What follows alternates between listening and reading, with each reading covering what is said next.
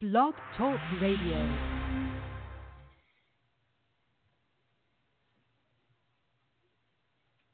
Let's go!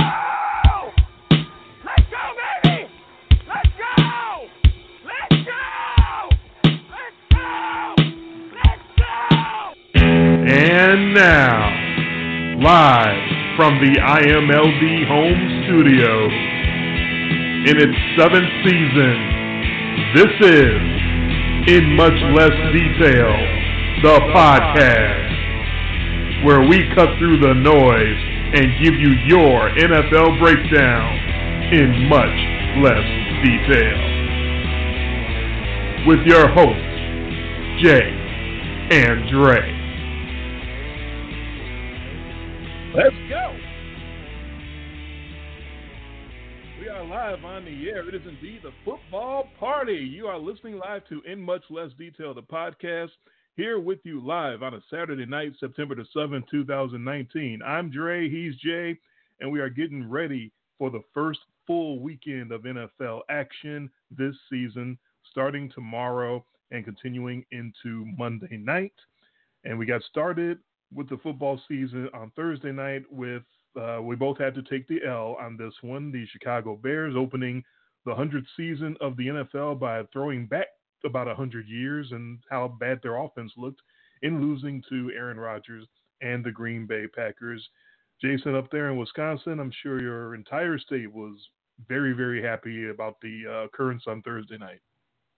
Especially the defensive performance from the Green Bay Packers. If you watched the post-game interview right after the game, Aaron Rodgers could barely contain his excitement at what he's been now presented, which is he's at that point where he's not going to be able to just throw up 35 points every game and be able to exist an entire season doing that. I was unfortunately way too late or early, depending on your point of view, in predicting that the Packers' sort of rise of this defense would wait until about mid-season and they would go on a run because, man, that Packer defense looked really good. If you and I were making our pick when we made it on Tuesday night and neither one of us had the foreknowledge of knowing that the Packers would have scored 10 points, we would have figured this is a Bears blowout. Oh, yeah. But what we didn't know was how unveteran-like and almost rookie-like that the quarterback Mitch Trubisky would look out there. And, yeah, I'll credit the Green Bay defense for making him, on some occasions, look like a kid. But on other occasions, it was just he was winding up so slowly for some reason. It's just maybe the lack of preseason, what have you. But he looked like he was telegraphing so many of his throws, so many of those breaks that the Packers were making on his balls were easy breaks. Like I could make those breaks. And some of them, if you watch some of the Twitter replays, were showing guys breaking on the ball like before he even let it go. Like they were reading him that well. They were just ready. They were just in place and ready to defend Trubisky, and he never did make the adjustment. And it was, especially if you're a Chicago Bears fan, a very, very, very painful evening of football to watch. Yeah, not a football city where you want to be playing quarterback to that low of a level because, boy, man, that's the city of itchy trigger fingers when it comes to yanking quarterbacks and how fast that city. I heard the Boo Birds out in pretty large force in that game. But no, I think the most staggering thing for me about the play of Trubisky was not just the telegraphing, but just, I mean, maybe what you're talking about, same thing as I'm talking about, but just the just staring down his wide receivers. Yeah, that's part of it. The absolute, that interception that he threw, the final, the only interception he threw, even though he could have had several more, but that interception he threw, fittingly enough to Amos, right, former very, Bear. very good safety that the Packers took away from the Bears, makes that play in the corner. But that's Trubisky staring down his receiver and lofting a ball into the deep corner of the back of the end zone in triple coverage. That ball deserved to be picked. And by that point of the game, I think he was really feeling the pressure, and I think he forced that even more than all of the other bad throws that he made all night. That one was especially egregious because there is no reason to let that ball go. It's the coverage is there. When there's more guys wearing the other team's color waiting for the ball, than your team's color, that's called just panic. It's just a panic throw. And at that point, he just knew he was just trying to do something to try to get. You're so close too, because you're only possession away, because Aaron Rodgers and the Packers put together one good drive, and that's all they could do all night. So it's not like you're 3 scores behind. He was just trying to get that one drive, just that one score, one touchdown, force overtime, and he saw the end zone and he saw the corner, and what he didn't see was 3 guys on the Packers running towards the balls. Just a panic move, and it's just indicative of the kind of night that Trubisky had. Yeah, if you wanted to watch a breakdown of that game, there was a 5-minute sequence late in that game where the Bears had driven into field goal range and then turned that into a 1st and 40. Oh, God. Penalty after penalty after penalty. That sequence right there, how you move from field goal range to a 1st and 40, told you all you needed to know about the Bears offense on that night. Overshadowed, of course, by the fact that their defense once again played outstanding. Kind of a wasted effort. Got off to such a hot start. Unfortunately, it brought back memories of the NFC title game. The way the Saints defense came out and smothered the LA Rams. You got the feeling watching that game, oh, well, this is over. The Rams can't do anything. They're going backwards. Every play they run, the Saints are right on top of it. There's no way the Rams have it. And what happens at the end of the game? The Rams win and go to the Super Bowl. And a similar thing happened here, where the Bears are making so many defensive plays and looking so awesome on every play. There's men there every play that the Packers tried to run the first 2 or 3 series. And you're like, oh, well, this is over. They can't do anything. And then all of a sudden, Aaron Rodgers kind of flips that switch and finds that one good drive where he gets the big completion, and that just sets everything in motion, gets that rhythm going, gets the no huddle going. The Bears defense is kind of on roller skates, just a little bit off kilter, not a whole lot, but just enough. And for Rodgers to make enough plays to get into the end zone, get it to Jimmy Graham for the jump ball. And that was it. That was pretty much the ball game, because Trubisky couldn't answer that one touchdown that the Packers got. One. Yeah. I had a similar feeling to the beginning of that NFC Championship game, watching the Bears come out on that. But I unfortunately had the same feeling in that title game as I had when I was watching that first couple of drives for the Packers, where the Bears were just exploding off the ball. They were sacking Aaron Rodgers. They were whooping and hollering, and all that's unsustainable. You can't sustain that level of intensity for 60 minutes. So sometimes it's almost like you come out and you shoot your wad, and then all of a sudden it's like, okay, once you finally get into the X's and O's of the game and the back and forth, which was unfortunately a lot of punting back and forth, I will still, however, take that 10-3 effort over the Super Bowl, because at least that was 2 really good defenses playing against each other and not just bleh. Bad offense up and down the field. Yeah, I see your point there, but it still was pretty ugly to watch. Both the Super Bowl and that Thursday night opener. The last 2 NFL games have been really, really bad football. Like you said, give credit to the defenses, at least on this game. But yeah, it'll be much better tomorrow. Somewhere, somehow, you'll find a game wherever you are. If you're watching NFL football, you'll find a game better than the Super Bowl and better than the Thursday night opener. I promise you will. You have too many options not to. And for a way too soon overreaction, for one night made me feel really good about my Packers to win the division and go to the Super Bowl pick off the backs of a revamped defense. Yeah, and unfortunately made me kind of nod my head like, yeah, this is why I picked the Bears to miss the playoffs. There's too many variables. There's too many things that went their way last year that might not go their way this year. And then, through one game, it's looking kind of ugly. There's 15 more to go, so we don't have to overreact. We get 15 more games of preseason week 5. Yeah, you had the Twitter joke of the night, except you had it way earlier than everyone else, because that was a lot of reaction on Twitter after the game Thursday night was, well, the NFL preseason is extended now into week 5. You were saying that on the preview show Tuesday night, that this is what a lot of games are going to look like in week 1. And I stand by that. So, well, hey, I guess that's all the NFL news that we need to talk about before we make the picks, right? Yeah, we can move on. There's nothing else to cover. Hold on, hang on, wait a minute. I'm checking Twitter. Oh boy. Yeah, a lot of stuff happened with this guy Antonio Brown, who played for who used to play for who actually never played a fucking game for the Oakland Raiders. What a mess! Oh my god.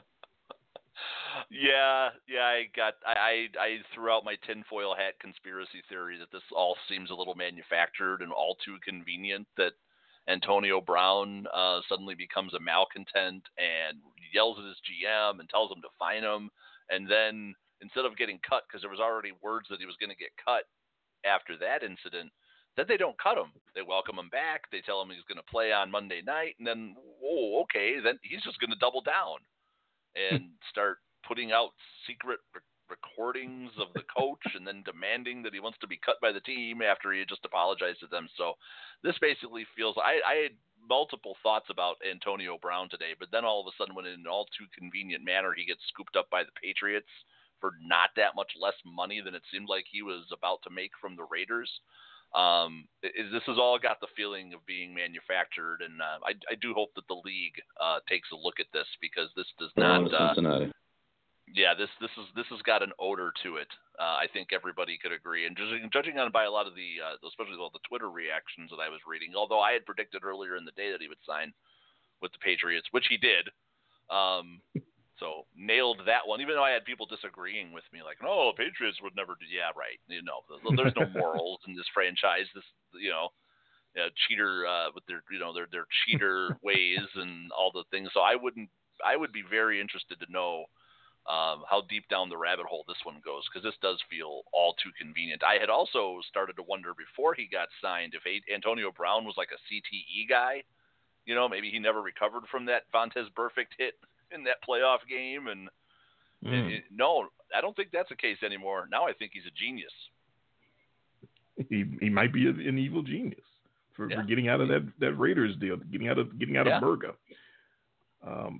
It does feel like something that was very choreographed and orchestrated from the beginning, but Antonio Brown is that much of a douche and that much of a jackass that I think there's a really good chance this isn't coordinated and organized. I think this is just who he is and what he does. That video that came out last night right before I went to bed, that was like the next level. Like, I don't know.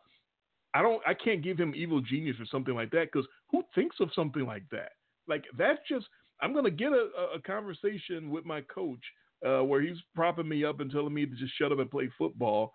And I'm going to secretly record it and then have it produced like a Nike commercial. And just, first of all, props to the production staff or whoever he's got arranging stuff like that, because that was very well done. You're not going to see a better NFL commercial all day tomorrow than what Antonio Brown put out with him jumping out of the swimming pool and everything else.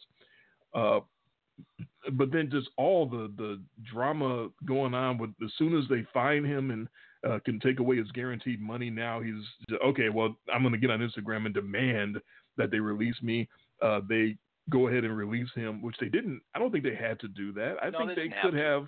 Yeah, they could have just held on to him and said, whatever's going on, you're our property. We traded draft picks for you, and we're gonna find a way to work this out. Nope, they said we're done with you. We're finished with you. That's actually a Murga move too. That's a sort of a down low part of this that people don't realize.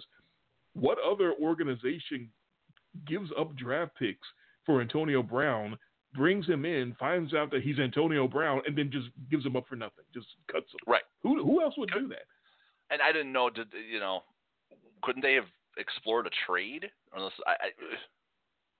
I think they just sort of snapped and they all had enough at the same time. Mike Mayock and John Gruden and everybody involved, and Mark Davis. I think they all just kind of like, this isn't going to happen. This isn't going to work out. We don't want this guy around at all anymore. So that bridge is completely burned, and now he comes on with the New England Patriots. I have to give you credit for the prediction. I realized and recognized that everybody on Twitter was saying when he got cut that he's going to sign with the New England Patriots now. There were a lot. There were a lot. And then, of course, there were a few reports. But I think that was more of like, for me, it was more of, I had no evidence or anything, but it felt like the move. It just was like, yep, this feels like the Raiders are going to scoop in and, I mean, the Patriots are just going to scoop them up, and this is what they do. This is how they operate. Like nobody else out there is going to, okay.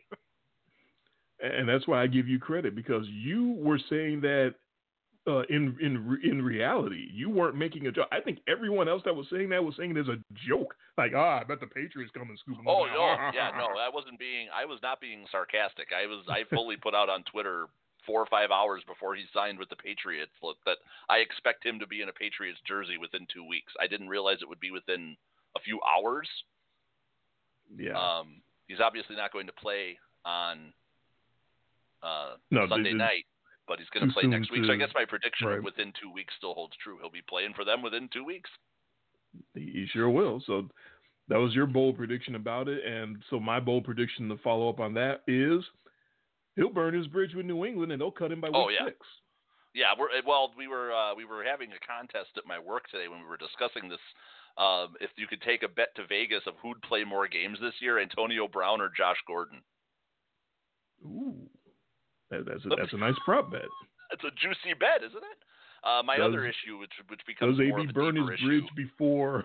Josh Gordon gets suspended. Yeah, before Gordon gets back into the nose candy. Or they both get suspended. You get like a combo meal or something. They cut them both. Combo. Yeah, just cut them both on the same day.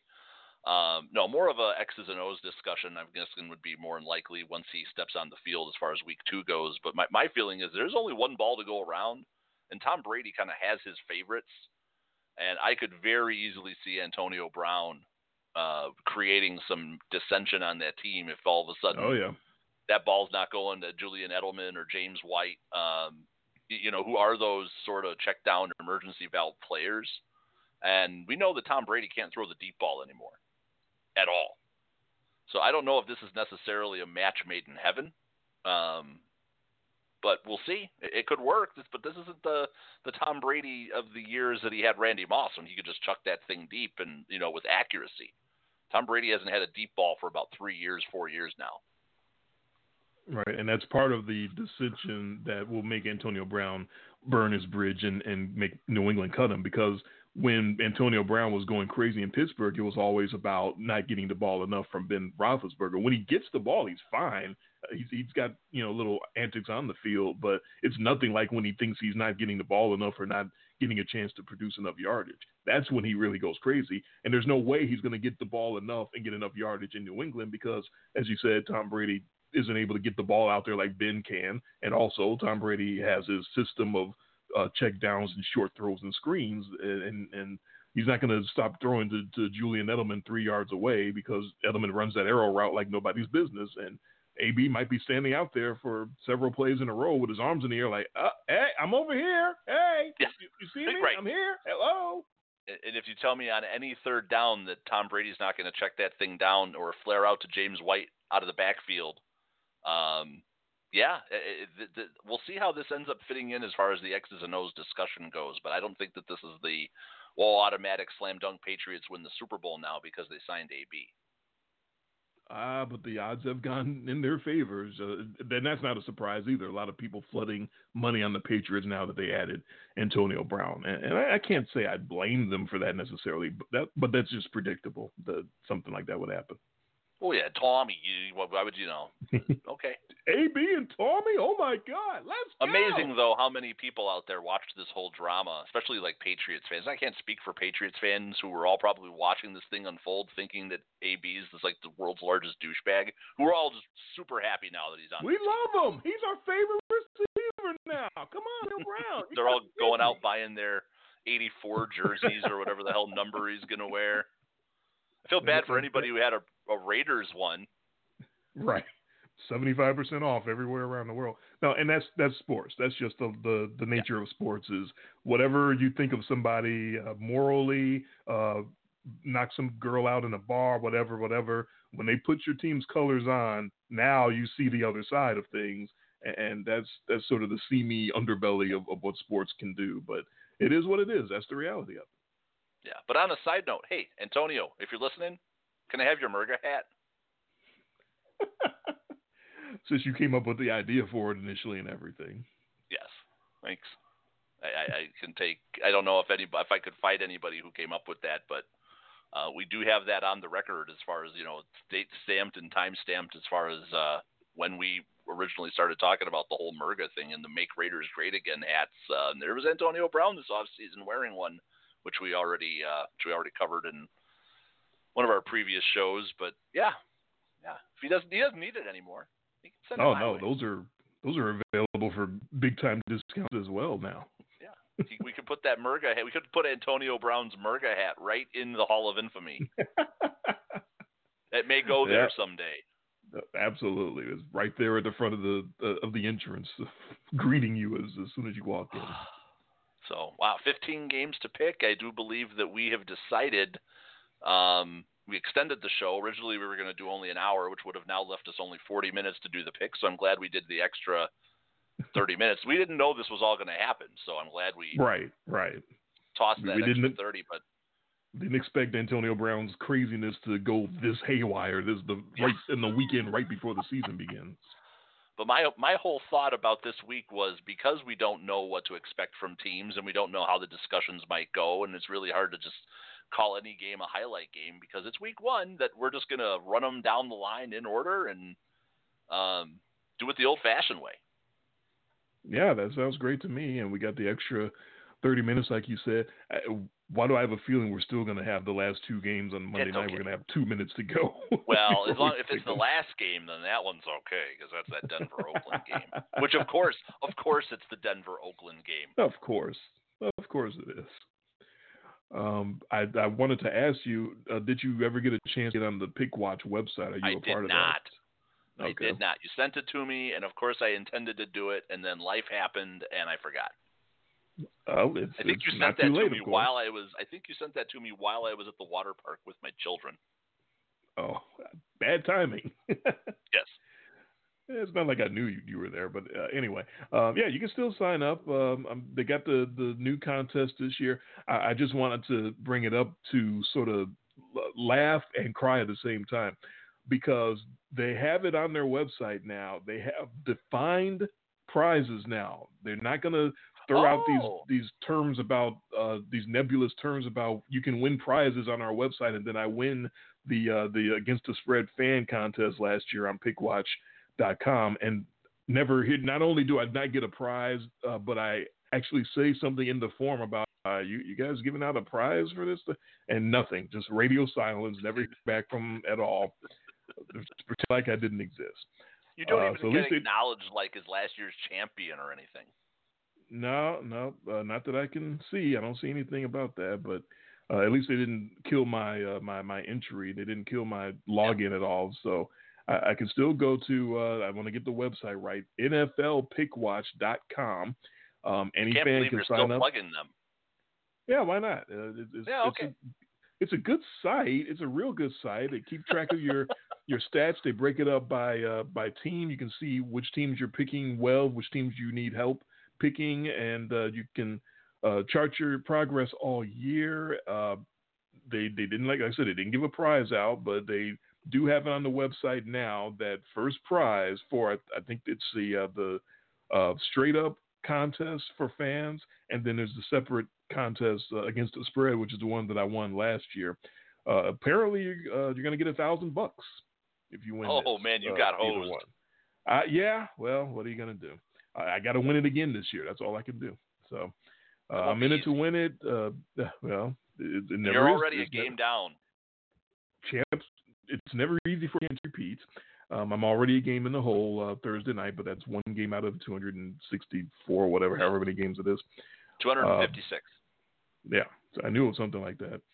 So I got a lot of time to make it up. I think I had told you that it was like it looked like a confidence type situation where you had to put points on it depending on your confidence. So it is that. It's not what I thought. I thought it was going to be like a confidence pool, like you had to rank them 1 through 16 or something like that. It's not that. It's just that it's like covers.com, that free contest. It's number of units that you can put 1 through 5 depending on your confidence in the game. So if you only have so much confidence in such and such game, you can only put one unit on it, or you can put 5. So it's something like that, which is different from last year. Last year was just each game was counted as one. So it's a little wrinkle, and I kind of like it because I want to see how many people get a great percentage, but they were putting not enough points on the game, so they're still behind. So there's always people like that. So I'm interested. I'm excited. I'm interested. Yeah. I don't necessarily expect to win a game. That'd be really incredible if I repeat like that. But I'm in it. I'm signed up. I'm ready and ready to get these picks going for Week 1 in the NFL. Right after and we know that this is the only pick contest that matters in our 30th year of doing this. 1989 is when we first started sitting there over the phone in sixth grade or seventh grade. Sitting there making picks over the phone and getting down to the end of the season. Back then, we weren't paying attention to the spread, right? Those were straight up picks. Yep. Up until about midway through maybe sophomore year of high school, and then we started doing it by the spread. That's when we started seeing our friends with the 295 win percentages. Yeah, shout out to D wherever you are. Shout out to D and Nelson, wherever you two guys are.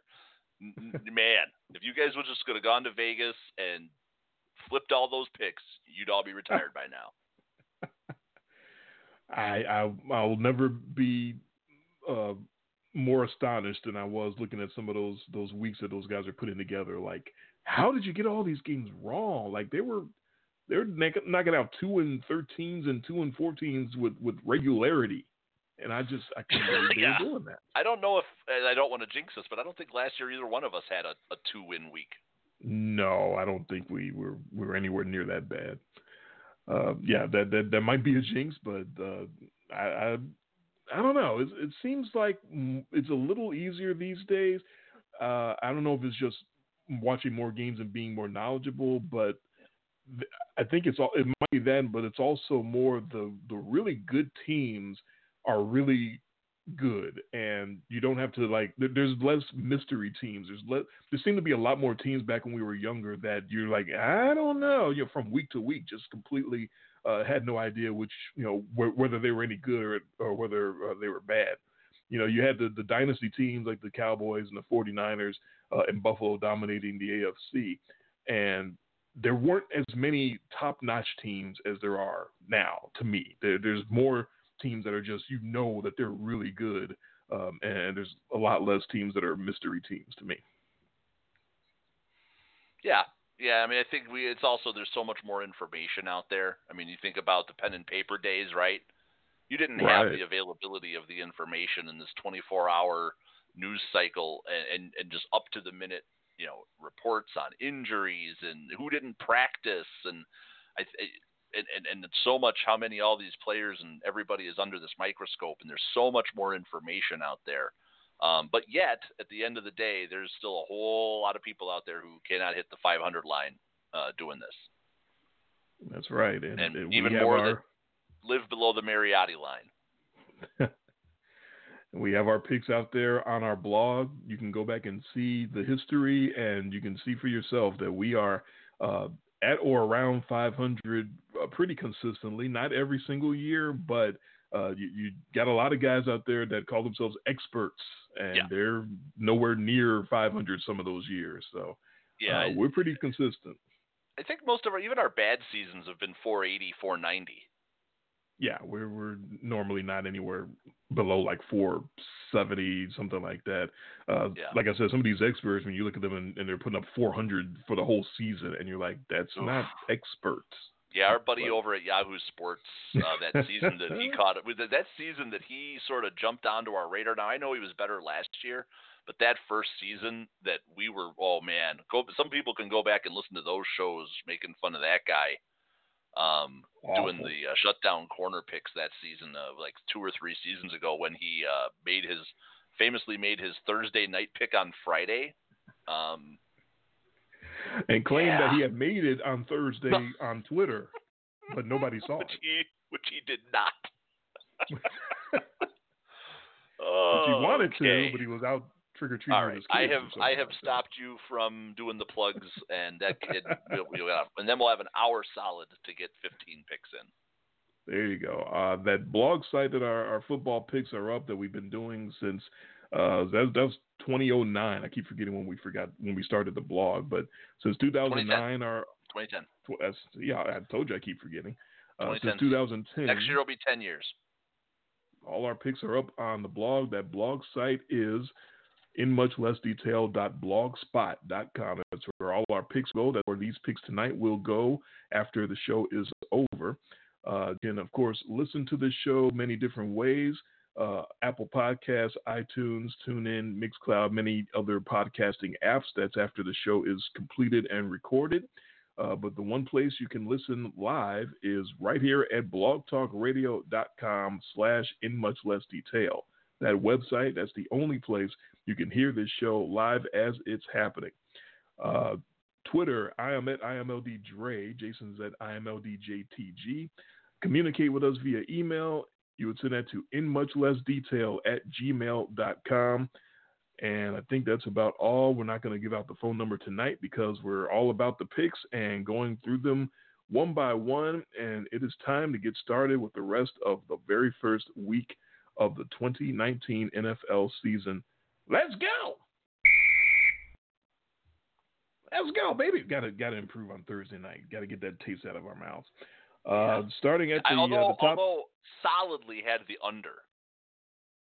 Yeah, I love the under too. I didn't, pump it up as much as I wanted to because I was all about, Bears. I go with Bears. But yeah, both of our picks were definitely under that number. I don't think we had that lower number, 13 points. No. So yeah, on that site, the Covers handicapping site that I talked about, that free handicapping contest, I'm 1-1 because I had that under, so I'm not a complete loser there. So break even as far as that goes. You can win just as much money picking overs and unders as you can picking the spread. Absolutely, there's no doubt about that. And there's some of these games that you probably will really love the under, and some of them you really love the over. We'll definitely get into some of that as we go along as well. Also, just wanted to point out that if I remember, I'll be pointing out my little stat that I have done a little bit of research on about some of these veteran coaches and their week one starts. Now, a lot of them are kind of middling as far as, there's no real way, one way or the other, you can say that they go. There's one famous one now. Yeah. Some of these are like, oh my God. Yeah, there's some big time trends for some of these coaches and teams in week one. One of them leading direct to my choice for lock of the week, which we will get to very, very shortly. Oh, okay. Yeah, and I've got my lock ready, so I did not forget. Glad neither one of us burned up our lock on Thursday night. Yes, indeed. That would have definitely. I did that last year. I'd forgotten that the Falcons went into Philadelphia to open the season last year, and I was all over the Falcons, and yeah, that didn't go well for me. No, that was another low-scoring, hard-to-watch game. It was. I put that out of my memory, but indeed it was. All right. On to week one. We'll start at the top of the schedule with the Atlanta Falcons, the aforementioned Falcons. And this time they go on the road to face the Minnesota Vikings to open their season. Atlanta coming off 7-9 season with all those injuries that we talked about on defense. And Minnesota coming off the 8-7-1 campaign, the initial Kirk Cousins campaign in Minnesota, which didn't go very well. But the gang's back there in Minnesota. And most of the game back in Atlanta. And the spread on that one is 3.5. The Atlanta Falcons are 3.5-point underdogs in the Dome at the Minnesota Vikings. Yeah, I'm going to take the Atlanta Falcons in this one, especially getting that extra hook on the road means that the Vikings can eke this one out, kick a last-second field goal, win the game, and I can still win the pick. I ever think that the Atlanta Falcons are going to go down there and win the game outright. I know that this is your Super Bowl pick. We talked about in the preview show that nobody had a better offseason than the Atlanta Falcons just because they're getting all their top quality, top tier, Pro Bowl caliber defensive players back, so everybody's back and healthy and reloaded here for Week 1. So there's no relearning any scheme or change of coaching. I think this is going to be a fired up and ready to go Atlanta team. Like the fact that they're traveling on the road, playing in a dome where Matt Ryan usually excels. Everyone healthy on offense. Julio Jones just got locked up to the big contract, so he's fat and happy now. Devontae Freeman for now is healthy. I think this is a really good spot for Atlanta to go out there and sneak out a road win. I was trying to use some metrics that I was watching, trying to keep an eye on things, especially the last couple of years where this preseason Week 5 theme has started. So I was using some numbers. I won't talk about them until we get deeper into the show as far as what I was looking at, because this game is one of the exceptions to that, especially on the aspect of that Atlanta defense. If you looked at it statistically last year, it was just putrid, and Minnesota had a easily top 10 defense in the league. But I think Atlanta started high, and every time they'd go by another week and keep losing another guy, they started slipping down the rankings. So I think it was unfair. I think it would be unfair for me to use Atlanta's previous season defensive metrics against them. So I give them a pass for being really bad on defense last year, because nobody was healthy, and they were just sort of throwing guys out there and seeing what stuck, and it wasn't much. More like what stunk, because that was their defense. And it's Kirk Cousins. It's a big spot. It's a big game. We'll see if he's going to find a way to come up short. He's going to find a way to do something late. He's going to throw the late pick. He's going to get strip sacked. This is a big spot. We both have a feeling Atlanta wins this division. So I have and we look back at last year at the record that Kirk Cousins had against teams with winning records. And that's why I also have a feeling, because I think Atlanta's going to have a winning record and win the division by the end of the year. And part of the reason why they will win this game, because Kirk Cousins can't beat good teams. You like that? You like that? No, Jason definitely doesn't like that. We know that. Only possible injury ramification for this game, Stephon Diggs has had a hamstring he's been working through, but it looks like he's going to play. Atlanta, I tweeted this out earlier this week, maybe even yesterday. This is the start of a long string of turf games and dome games for the Falcons, including their, of course, home games, but also road games starting tomorrow in Minnesota. I believe it's the first 10 games of the season. The Falcons get to play in dome situations, and we know how much better Matt Ryan and the Falcons are under dome situations. So that was something that made me feel very good as far as picking them to win the Super Bowl, which I already have done, in case you were not aware of that. However, it's a tough test for that Atlanta defense to come back and try to come right back and gel together and perform at a top level. They have to be in a dome against a Vikings offense that it wasn't top-notch, but it wasn't bad. Kirk Cousins has always been average to above average at quarterback. His receiving core has always been pretty decent in Washington, and an upgrade here in Minnesota with Diggs and Adam Thielen and Kyle Rudolph. And I think the key to this game is going to be, of course, Minnesota getting the return of Dalvin Cook at running back, who has shown flashes to have just an incredible ceiling at running back, running the ball, catching the ball. He's got moves, he's got speed, he's got some power. If he can stay healthy, Dalvin Cook, I think, can be one of the best backs in the league.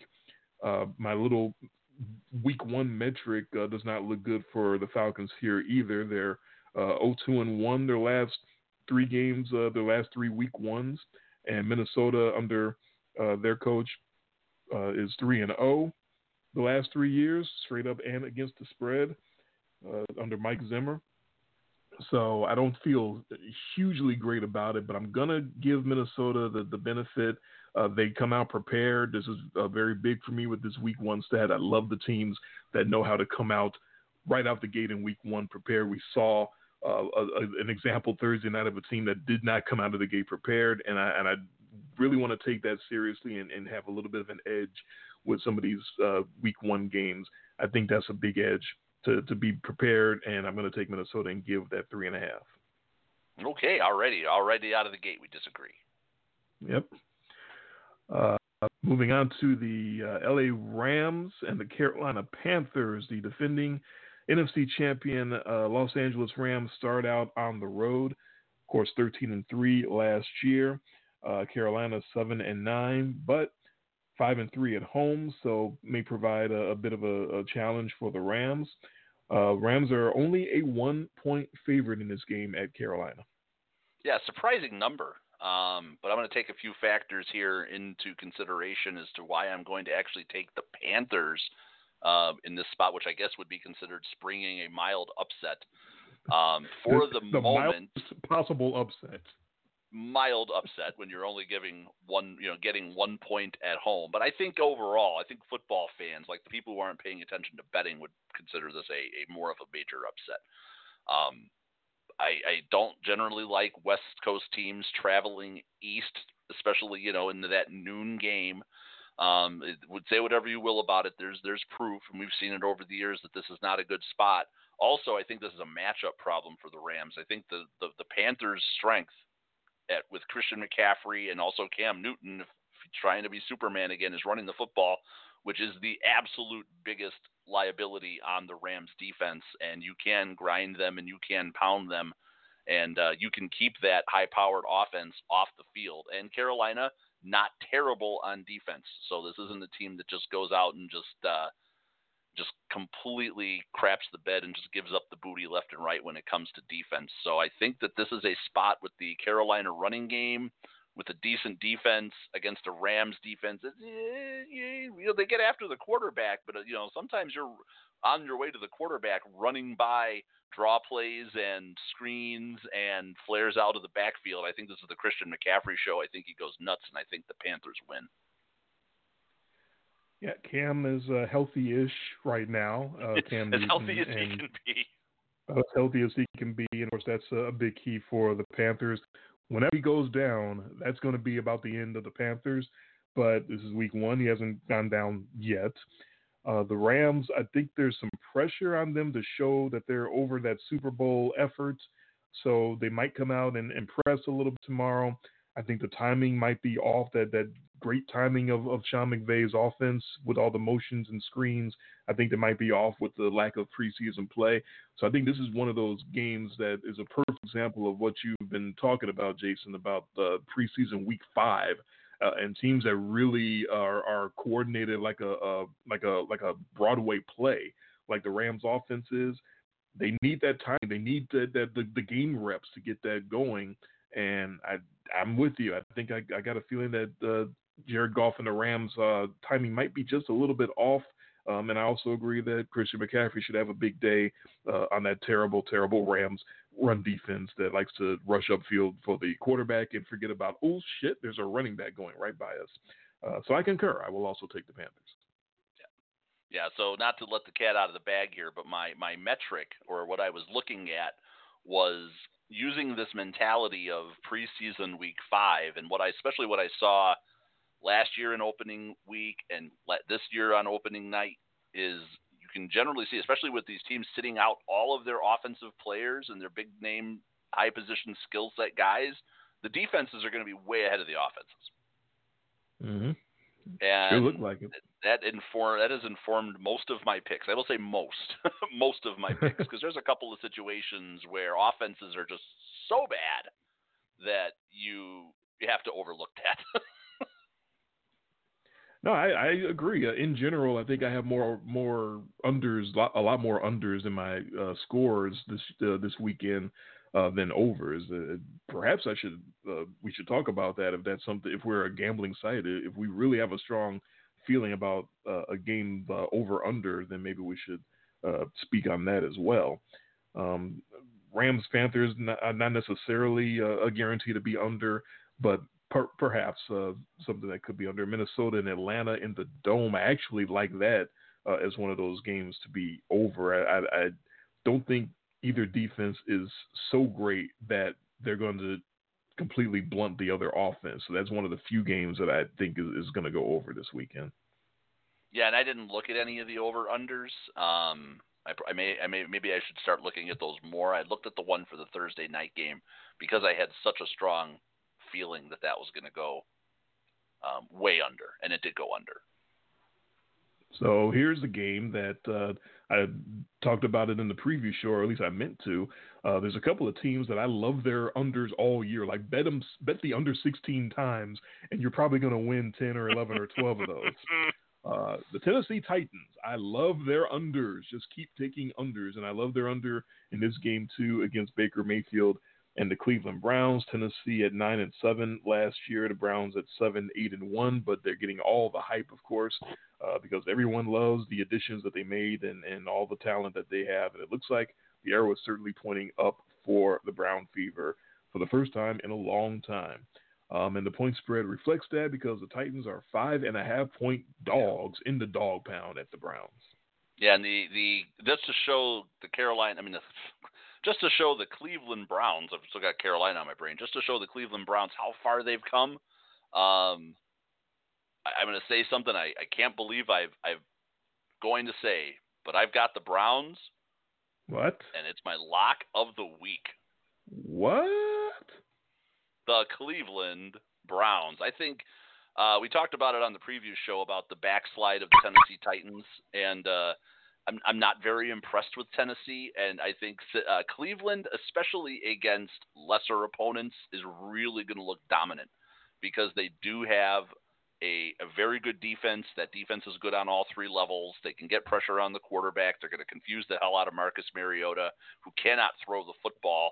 I don't see Derrick Henry getting a whole lot done, and Cleveland, once Baker Mayfield sort of came out of the shadows of that defense and they started to take the leash off of him, Cleveland was one of the most explosive offensive teams in football last year. So I think against garbage teams, Cleveland is going to look like world beaters. So I think there's some bum slaying in the Browns' future this year, but I'm going to take the Browns in the dog pound, give them all, and lock it up.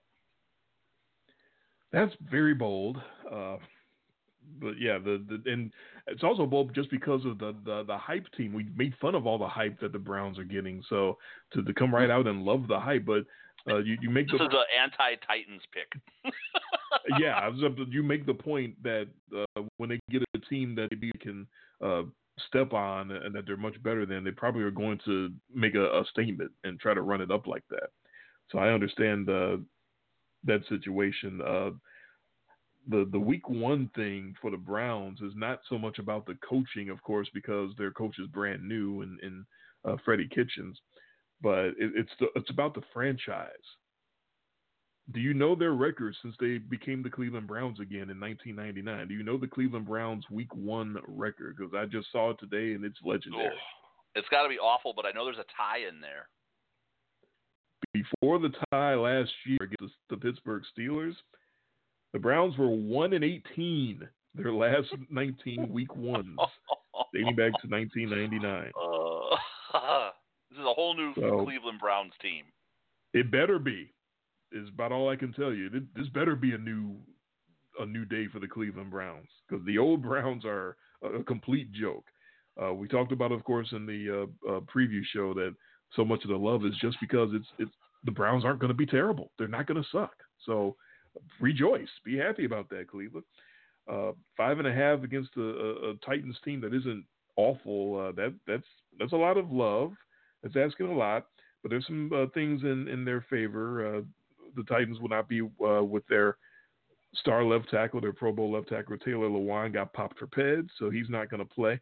And Marcus Mariota already plays scared, even with some decent protection, so that might be ugly, that if he's standing back there with a lot of pressure in his face, that's probably not going to go well for the Titans. We already are a little bit on Mariota watch, waiting for the moment when they might bring in Ryan Tannehill. And if he gets hit hard enough tomorrow, it might be in week one. You never know. So I definitely don't feel the love that you feel for the Cleveland Browns. But I will concur and give the 5.5 and take Cleveland. And that in itself is bold enough. I don't need to be even – I don't have to – you got the balls. You got the stones this week. You got the balls to make them your lock. I don't have those kind of stones. I love it when you shit all over my pick and then agree with me. There's nothing better. I was just stunned that you locked them up. I was just, I was not prepared for that. I looked up and down the slate. I am so over the Titans as like viable playoff material that this is a shot right at the Tennessee Titans, because I think they're I think they're out of the playoffs. I think they're drafting high. I think there's going to be a quarterback problem with that team. I think that offense would probably move better with Ryan Tannehill because he can throw. And there's actually quality talent that can catch the football on that team that Marcus Mariota cannot use at all. But yeah, I think Cleveland is a little overpowering here for a team like the Titans on the road. All right, we shall find out. We'll find out, right? It's week 1. I mean, what do we know? Week 2, we get to overreact to all of this. Oh, overreaction theater. I'm already ready for that. On to an intriguing matchup, the Kansas City Chiefs and the Jacksonville Jaguars. This is the very first test for our Jaguars that we both picked to win the AFC South. And the first game out of the box is the Kansas City Chiefs and the MVP, Pat Mahomes. Well, we love that Jaguars defense. Good luck. Here's your first test. So Kansas City 12-4 last year, Jacksonville 5-11. The Chiefs, of course, are the big favorite, but not too big. 3 and a hook. Kansas City gives 3.5 at Jacksonville. Yeah, hidden in the details last year of the 30-14 win at Kansas City over Jacksonville was the fact that Jacksonville went on the road, held Patrick Mahomes to a no touchdown, 2 interception line, still lost by 16 points because Blake Bortles for the Jaguars managed to have 1 touchdown and 4 picks. So, you know, this is why he is out and Nick Foles is in. And don't keep in mind that 1 touchdown and 4 picks was against the 31st ranked pass defense in the NFL. I mean, Kansas City on the back end is brutal. I love the Jaguars on this one. I did not think I'd love the Jaguars enough to lock it up, but I like the Jags at home getting the 3 and a hook with the Chiefs because I think the defense is still solid. Just the fact that they were able to go into Kansas City and put the 0 up on Mahomes and keep him out of the end zone says a lot to go on the road and do that. Now they're going to get him in their building. And that Jaguars defense, watch out for this new kid, Josh Allen, and watch out for Jalen Ramsey and his truck full of money. I mean, just watch out for these guys. They're going to be a really good, really dangerous team, and I'm very excited to see what Nick Foles can do over the top against a trash secondary. I'm sure Pat Mahomes was getting that notification in his tweets and in his social media and whatnot about you're playing a team that held you out of the end zone last year, Mr. MVP. What you got? Probably from the Jaguars themselves, because as we know, the Jaguars like to talk and they like to let their opponents know that they're in the house and they're ready for them at all times. So Pat Mahomes knows that he wasn't able to put up a touchdown against them last year, and he knows that they still beat their ass, like you said, 30-14 because of the atrocious play of Blake Bortles, who is not there anymore, and Nick Foles takes over for the Jags. But yeah, I think there's going to be a little motivation for the MVP to go in there and, okay, you guys helped me out of the end zone, and I still balled out against every other team, so now I got to make it right against you, and it's the very first game out of the box. This is a week 1 coach in Andy Reid that does very well, 3-0 the last 3 week 1s, 2-1 against the spread, but the one loss was by 0.5 point. So they're going to be ready. The Chiefs are always ready, but I'm sure even more ready this year because of the heartbreaking way that they lost last year. I do have the Chiefs going back to the AFC title game and going all the way on to the Super Bowl this year, and it starts with a statement game at a very hyped up Jacksonville Jaguars defense. I'm not saying Pat Mahomes goes in there and puts up 350 and 4 touchdowns, but I do say that he goes in there and sort of makes it good and has a good game against the Jaguars and leads the Chiefs to a victory. First defensive effort for the Chiefs, a new look Kansas City defense, Steve Spagnuolo's new 4-3 defense. I think that's going to be a big key to Kansas City's success. I think that's what puts them over the top and makes them a Super Bowl team is revamping that terrible defense. And Jacksonville's got O-line trauma early. They've got starters missing on their offensive line. They've got shuffling that they're doing. Guys are playing in positions that they're not usually playing in. I think the Chiefs come out, get the lead, and are able to go and get pressure on Nick Foles and hold that lead and put the Jaguars away.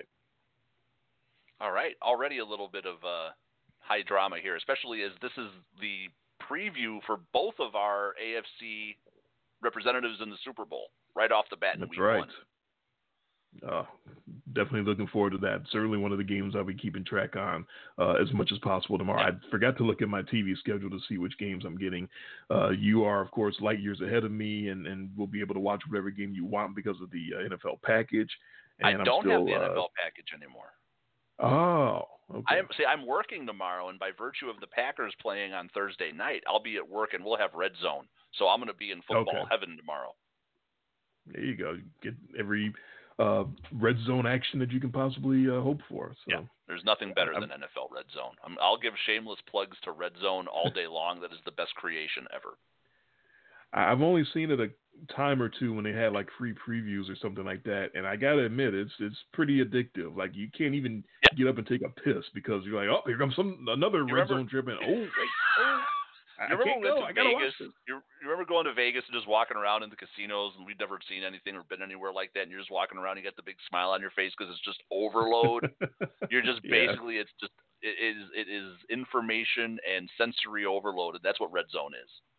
For football fans, there's nothing better. I agree with that. On to a game that will not be sensory overload. Washington and Philadelphia. At least I don't think it will. Maybe you think differently. No, but that's some bad. That's bad. Redskins 7-9 last year. The Eagles only 9-7, but they get their star quarterback back and healthy in Carson Wentz. And as a result of that, the Skins are 10.5-point dogs. Biggest spread of the week at the Eagles.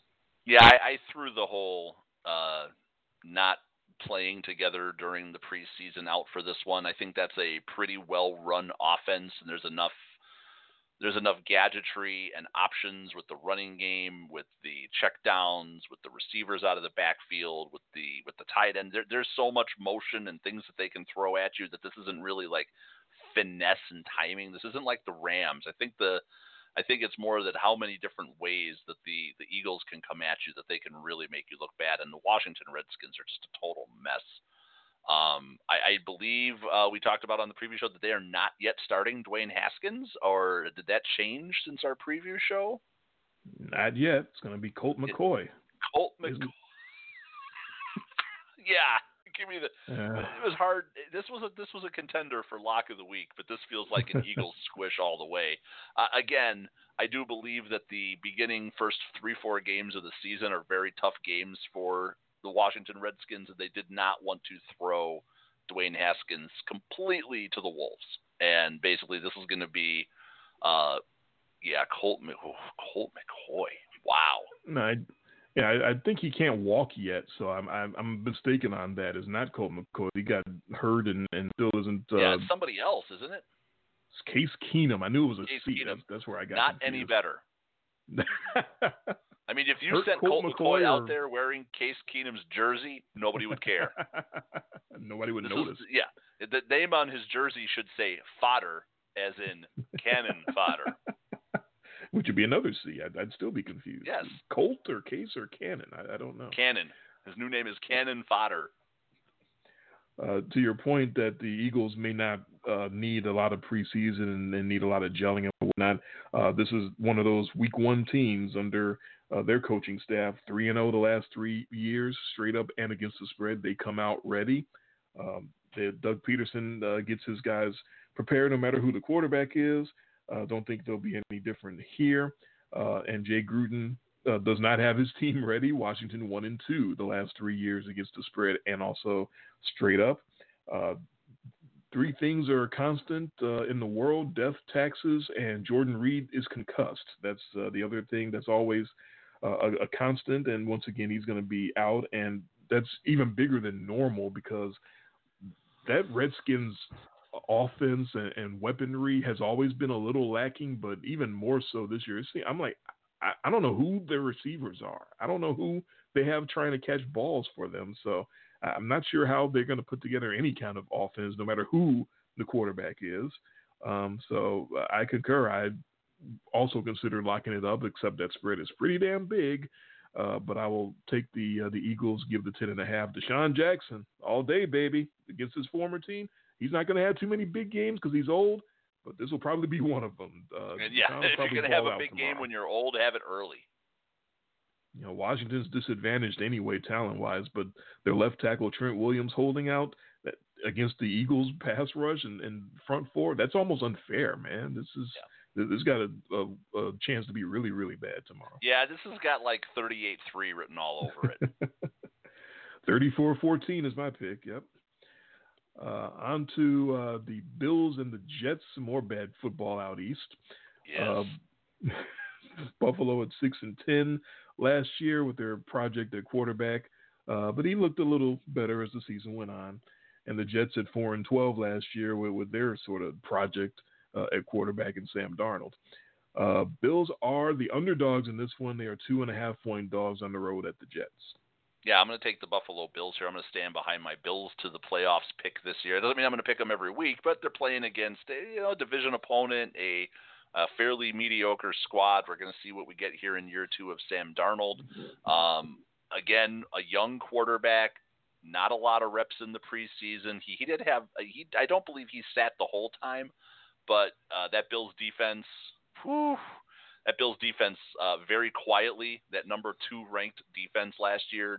Now nobody talks about them. Everybody talked about the Ravens and the Bears. Well, sandwiched in between the Ravens and the Bears was this Buffalo Bills team, and they can get after you. And that's a nasty defense with an extremely good back end.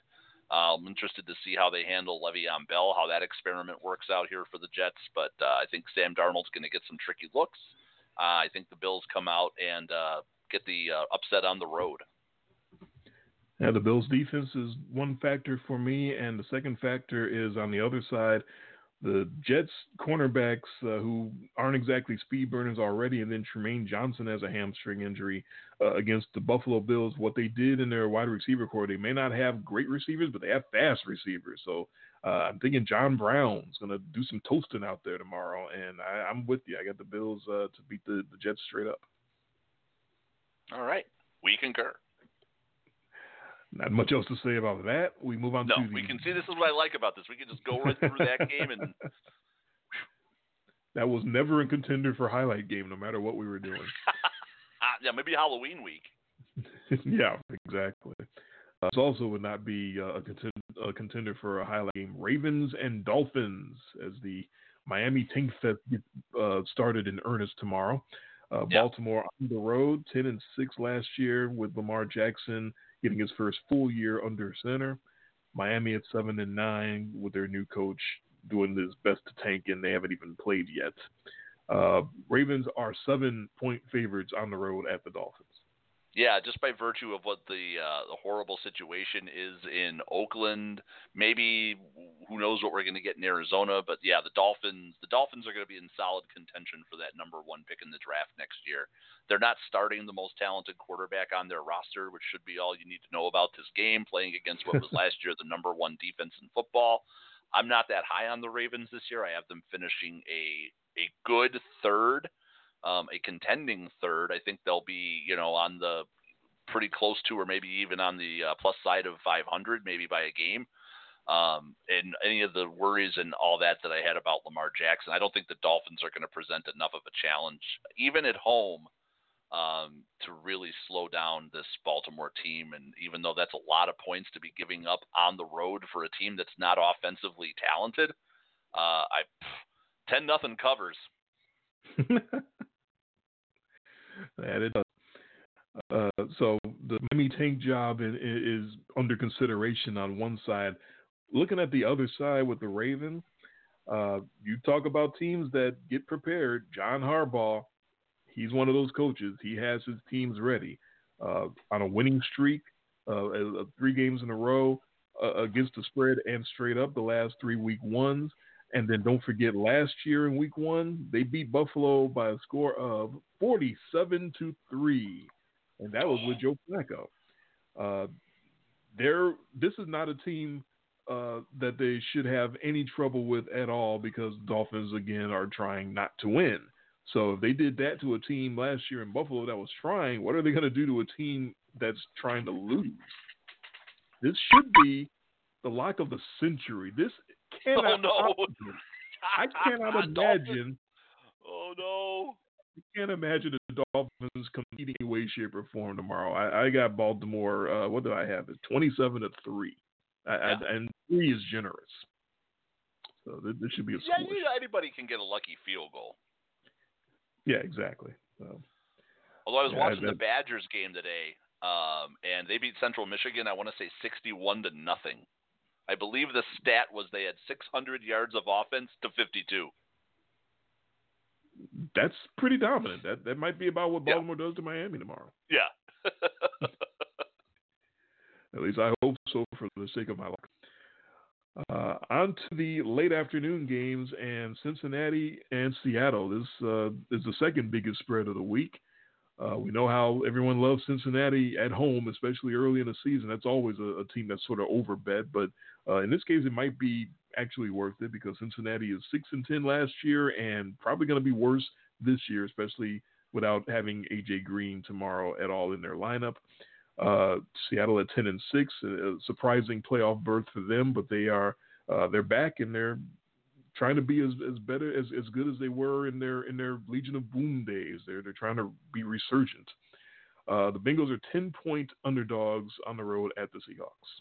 Yeah, it's a big number on the road. I mean, a big number for anybody. 10 points in week 1. That really tells you what the bettors out there and the line setters think about the Cincinnati Bengals. But the big factor for me, and we talked about it in the preview show, is that as long as AJ Green isn't out there suiting up for the Cincinnati Bengals, that the Bengals are going to be basically against the spread poison. They are just absolute garbage when AJ Green, I was going to say Antonio Brown, when AJ Green does not play, it is pretty much a safe bet that you just want to fade the Cincinnati Bengals for as long as you possibly can. I don't care who the opponent is. Andy Dalton's not going to get it done. Seattle, that's not really Legion of Boom territory yet, but I think with the 12th man, and it's going to be good enough. I mean, even if their defense is, let's say, 10-15 this year, that's going to be a big improvement over what we were seeing at first of all, the beginning of last year and also then the previous season. Russell Wilson, we'll see if he has any weapons on that offense. I really want to see this big wide receiver, this DK Metcalf that they drafted. Looks like the perfect complement to what Russell Wilson likes to do. He's a big target, almost like another tight end out there on the field, but with wide receiver skills. I want to see if they get him incorporated in it all. If he's out there playing, I want to see some plays there. I really, Seattle, this literally is preseason week 5. They can just work on some things. Because I think Seattle wins this one going away. Squish. Yeah, I want to be against the Seahawks because they're one of the teams. Pete Carroll does not have them coming out hot. 0-2-1 against the spread the last 3 week ones. And like I said, they're always overbet early anyway because everyone loves Seattle at home. But I think this is just the perfect opponent for Seattle to have this early in the season to exactly, like you said, work on some things. Cincinnati just sucks. I don't want Seattle miss 10 this early in the year, but I have to take them because this is a perfect opponent for them. The Dolphins might have been the only opponent better for Seattle at this stage of the season than the Cincinnati Bengals because they just look like they're not going to be any good whatsoever. So I concur with you, and I'll take Seattle and give the big 10 points. All right. The 2 big spreads, we're going with the favorites, so that's it's feeling a little trappish. I don't want to call them Elvis games, but that's just saying. I'm not getting an Elvis vibe on that one because, boy, it feels pretty safe. It feels safe. But isn't that the definition of Elvis? It just feels so good. Like it can't go the other way. That's how you get trapped. No, the Elvis game is when we know we're walking into a trap and we can't walk out. Okay. Caught in a trap and can't get out.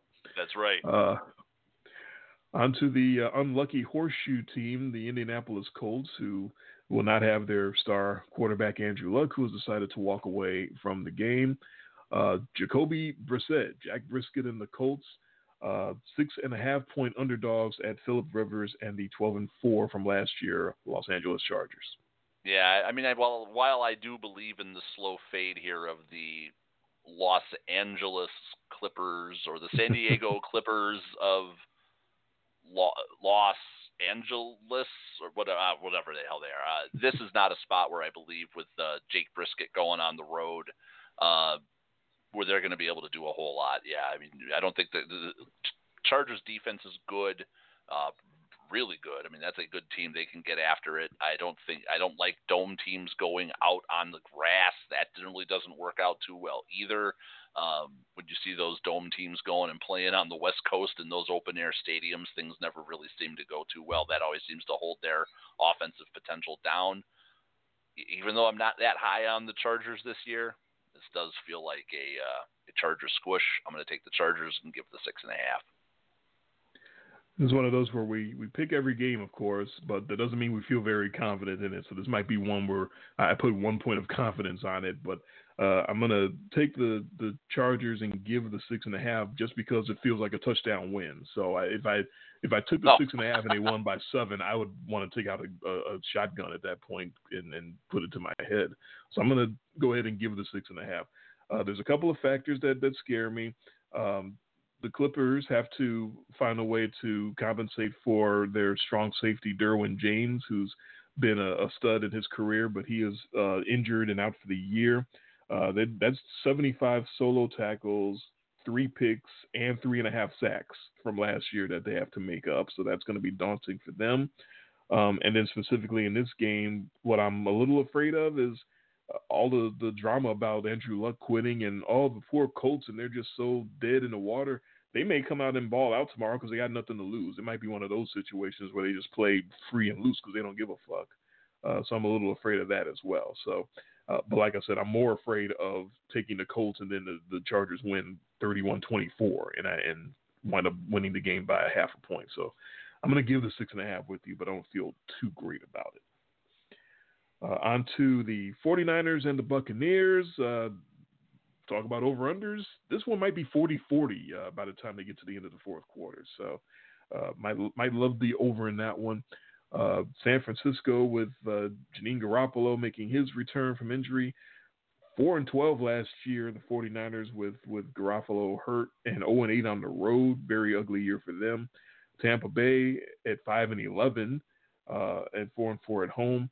Not too much better for them.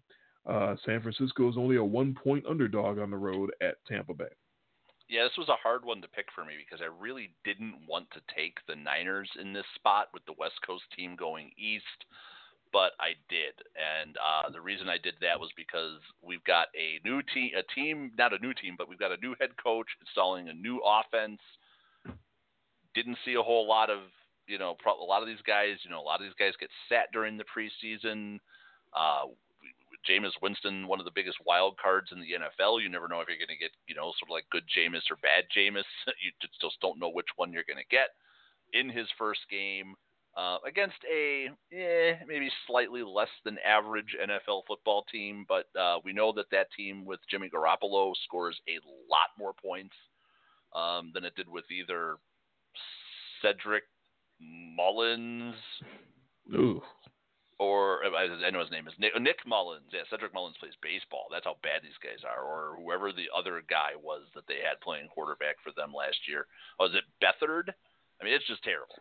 The great C.J. Beathard. C.J. Beathard and Nick Mullins. No, Jimmy Garoppolo was the guy they went out and they got. And when he is out there and he plays a whole game, they can put up a lot of points. And the Tampa defense we know is not that great. I think there might be some confusion on that offense. Tampa has to feel like they've been able to run the ball since, my God, Warwick Dunn was on that team. I mean, can you remember the last time they had a really good running back? Their running game is usually just atrocious. So you could just sit back, play Muscle dime. Hamster had a couple of years in there. Yeah, okay, he had a few before he completely fell off.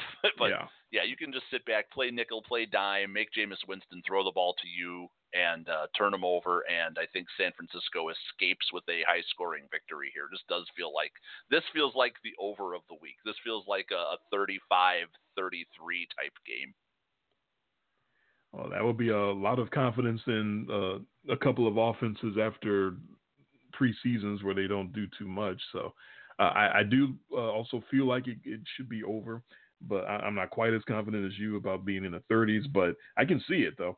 But yeah, to your point, Tampa Bay and a new offense with Bruce Arians and Byron Leftwich, I don't know if they need as much work as anybody else because their quarterback, Jameis Winston, he doesn't know how to do anything else anyway but chuck it up. So it really doesn't matter. He doesn't need much work. Him and Mike Evans, they know what to do. Whenever things break down and whenever they need to do something, they know how to make plays together. They at least that's one thing they can do well. I don't know about anything else, but that's one thing that the Buccaneers have going for them. And on the defensive side, San Francisco will not have their free safety Jimmy Ward. He stays hurt.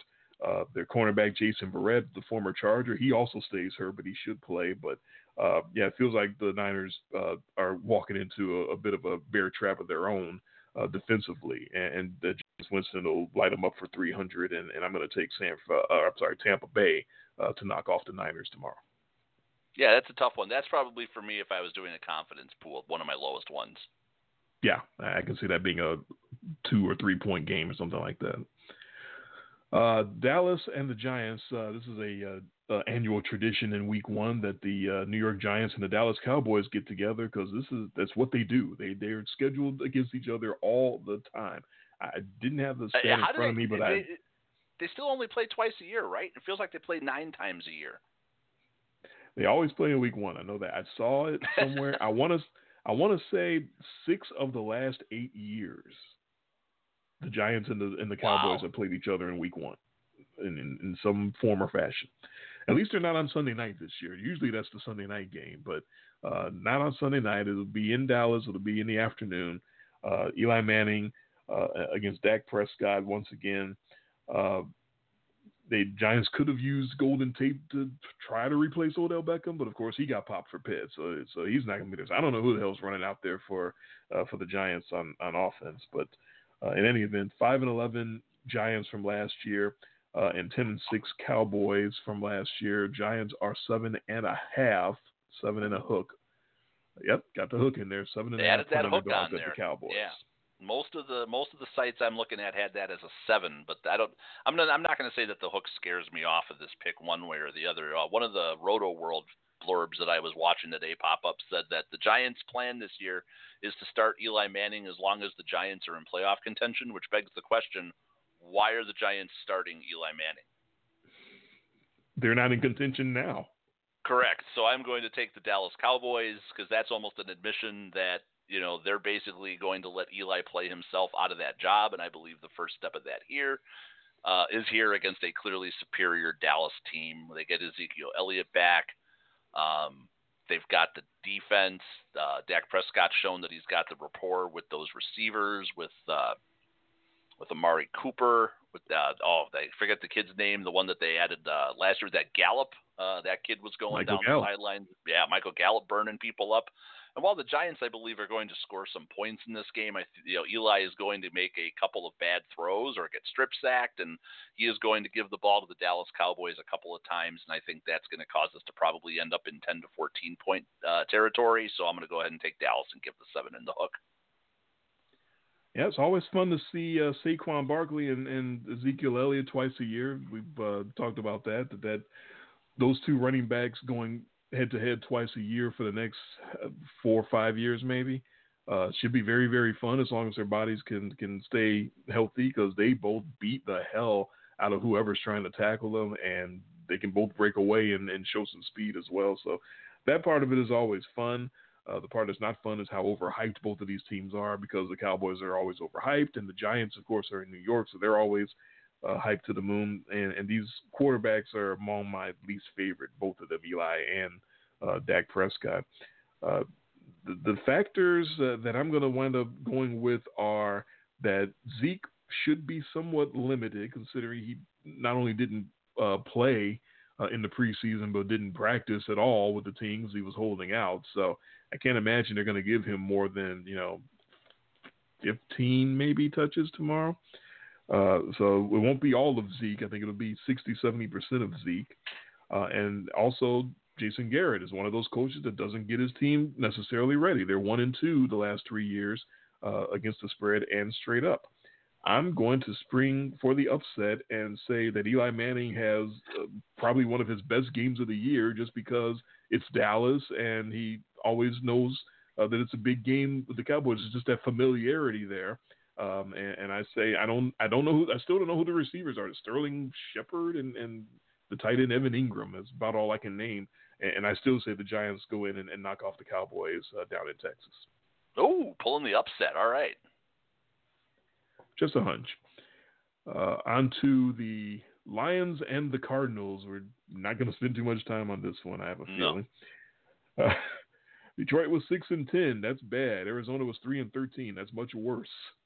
The Lions, as a result, are 2.5-point favorites on the road at the Cardinals.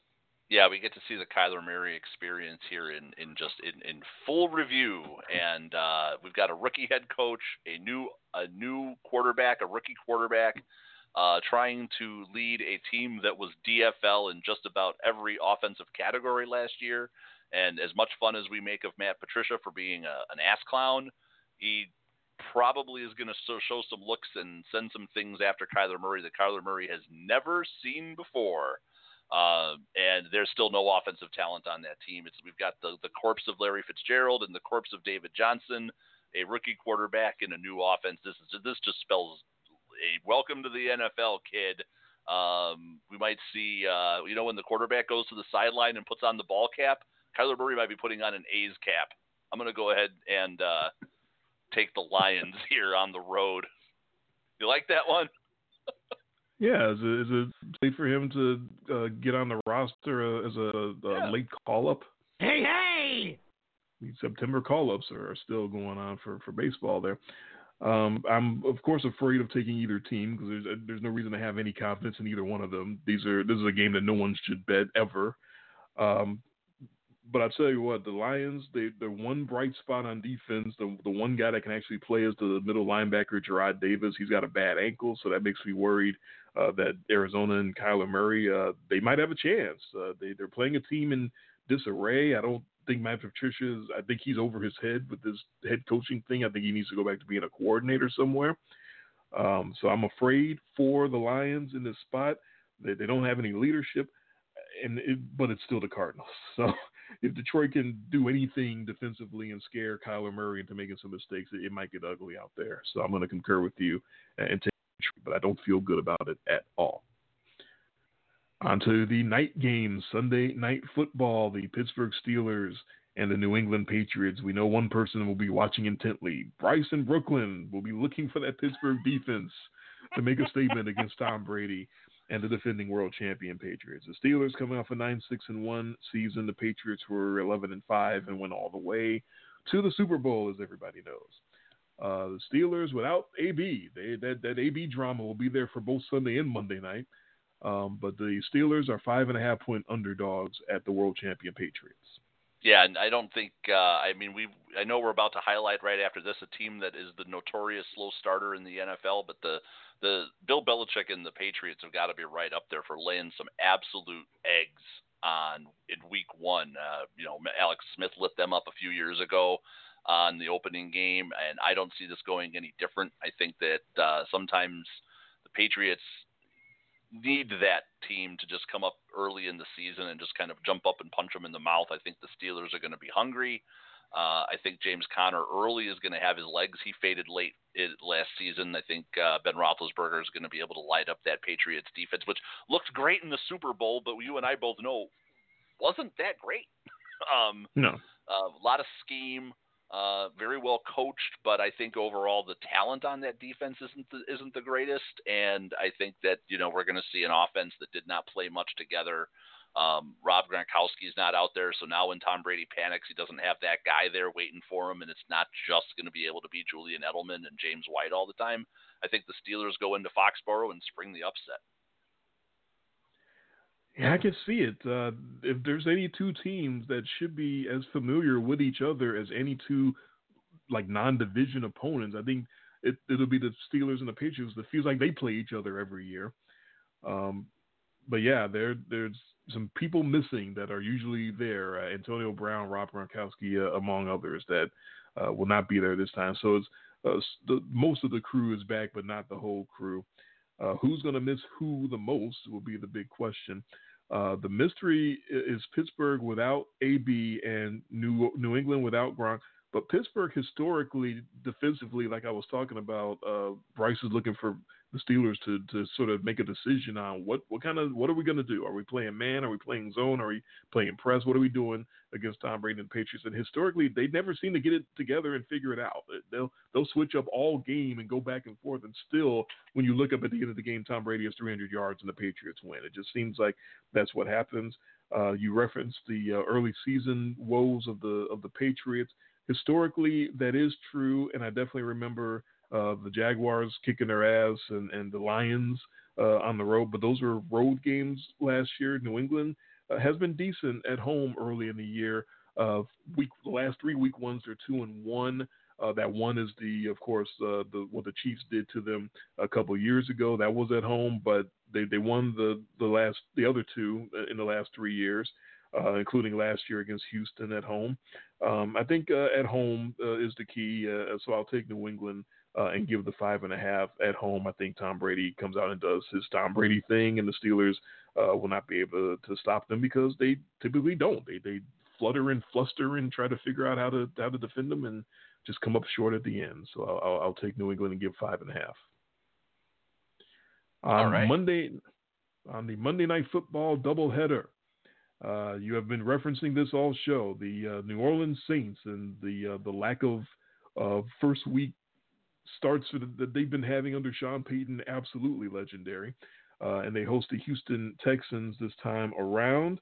The 11-5 Texans under Deshaun Watson, and the 13-3 Saints, who thought they were going to the Super Bowl through one half of football last year in the NFC title game, and it did not work out for them. So we'll see how they recover from that. Will that inspire them to be a little better at home and to be better in week one than they have been lately? The Texans are 6.5-point dogs on the road in the Superdome at the Saints.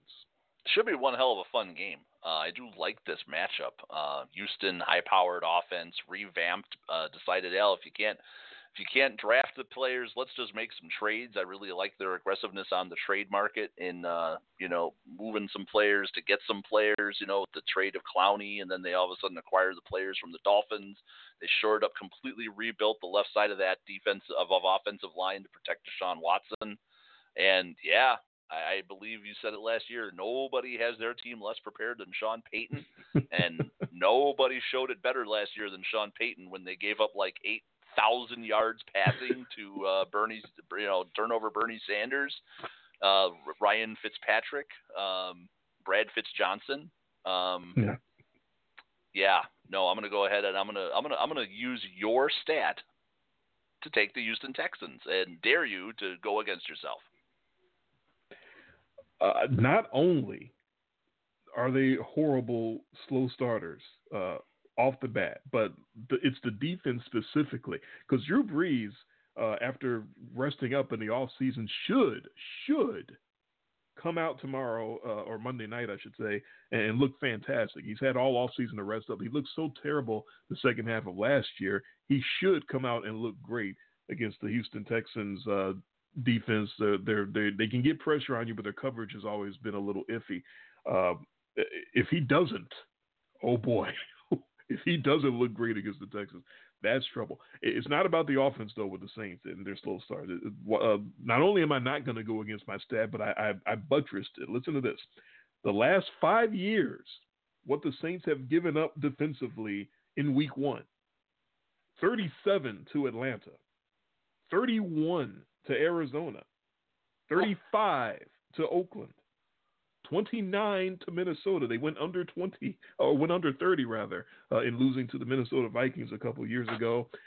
And then 48 last year to turnover Bernie Sanders and the Tampa Bay Buccaneers. Their last Week 1 win was 2014. 2014 when they knocked off the Falcons. I'm taking Houston to win. I consider this as a lock. I'm a little afraid of locking anything up with Deshaun Watson because he has some games where it's like, I don't know.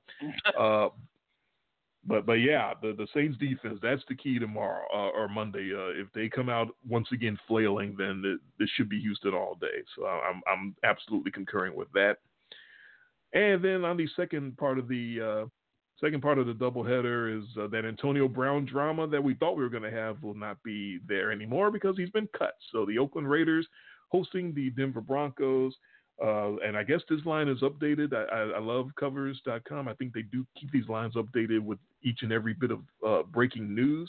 So I believe this is current. Denver is a 2-point favorite on the road at Oakland. Yeah, and all signs point to Denver being able to take care of business here, but because this is the second Monday night game and this is the through the looking glass game and things never go the way you expect, I'm going to take Oakland just to win straight up. I concur. We've seen this too many times. We've been there, done that. It's the ultimate late Monday night goofiness after all the Antonio Brown distractions and after all craziness that they come back and beat Denver in the opener. That would absolutely be exactly how that works, and that's what I'm going to predict as well. More on our after show when we come back.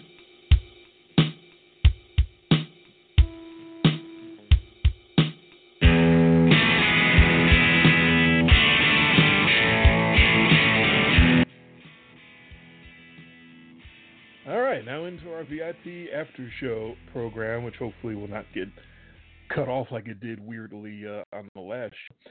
But yeah, the 90-minute call was absolutely correct by you. We got that last pick in with 30 seconds to go, as we tend to do. But yeah, we've got to expand and expound on pretty much all the teams. We've said everything we could possibly have to say about each and every team in the NFL in that 90 minutes time. So we definitely needed that. And as we move on through the season, obviously there are going to be games that we'll eventually just pick the game and not even talk about.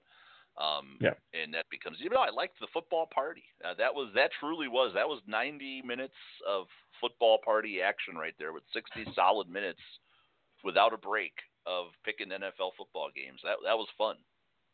My voice held up. I didn't have to choke and mute myself. Oh, yeah. So that was good. Maybe I should be warming up like I'm doing theater again in high school and warming up my voice before these shows start. Maybe I'd be advised to do something gargling, like that. Some salt water gargling, Yeah, a little bit of me, a little warm up. I don't know.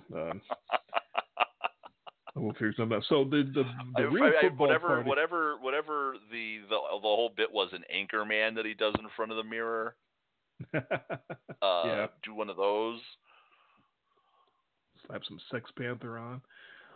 Hey, the real 60% of the time, it works every time. Oh, I like that. So the real football party next weekend will start because that's when we're going to be doing the recap and the news of the week for the NFL, and then doing our picks after that's over. Now that one, my voice will definitely give out because that'll be 2 hours each weekend. But want to see how that goes. So, because we had been doing a very solid Tuesday, Friday, Tuesday, Saturday, Wednesday, Saturday kind of thing. And, boy, I tell you, with 2 growing children and the job and just everything going on, it was starting to, and then, and the wife, yeah. Who basically knows that wife. she's not gonna see me during football season. She kind of knows that, So I was trying to narrow this down to one night a week. It will generally either be Friday or Saturday. My wife was lamenting the fact that it's always Saturday. So it's preferably going to be Saturday because I know Saturdays we're going to make the most up to the minute picks with the most possible information. But obviously, when plans come up, things happen. We'll always have that Friday option. Yeah, I understand that sometimes Saturday night is the night to get together and have some fun. So sometimes we'll have to do a Friday show. I understand. Twitter will be the new home of our Thursday night picks. We promise that they will be up and posted before the game. That will be Thursdays. optimal. Maybe on Thursdays you can text me the line, so that we're not operating off of a different line, where I'm like, oh, I got somebody -3, and you're like, well, no, that's 2.5, and I'm like, oh shit.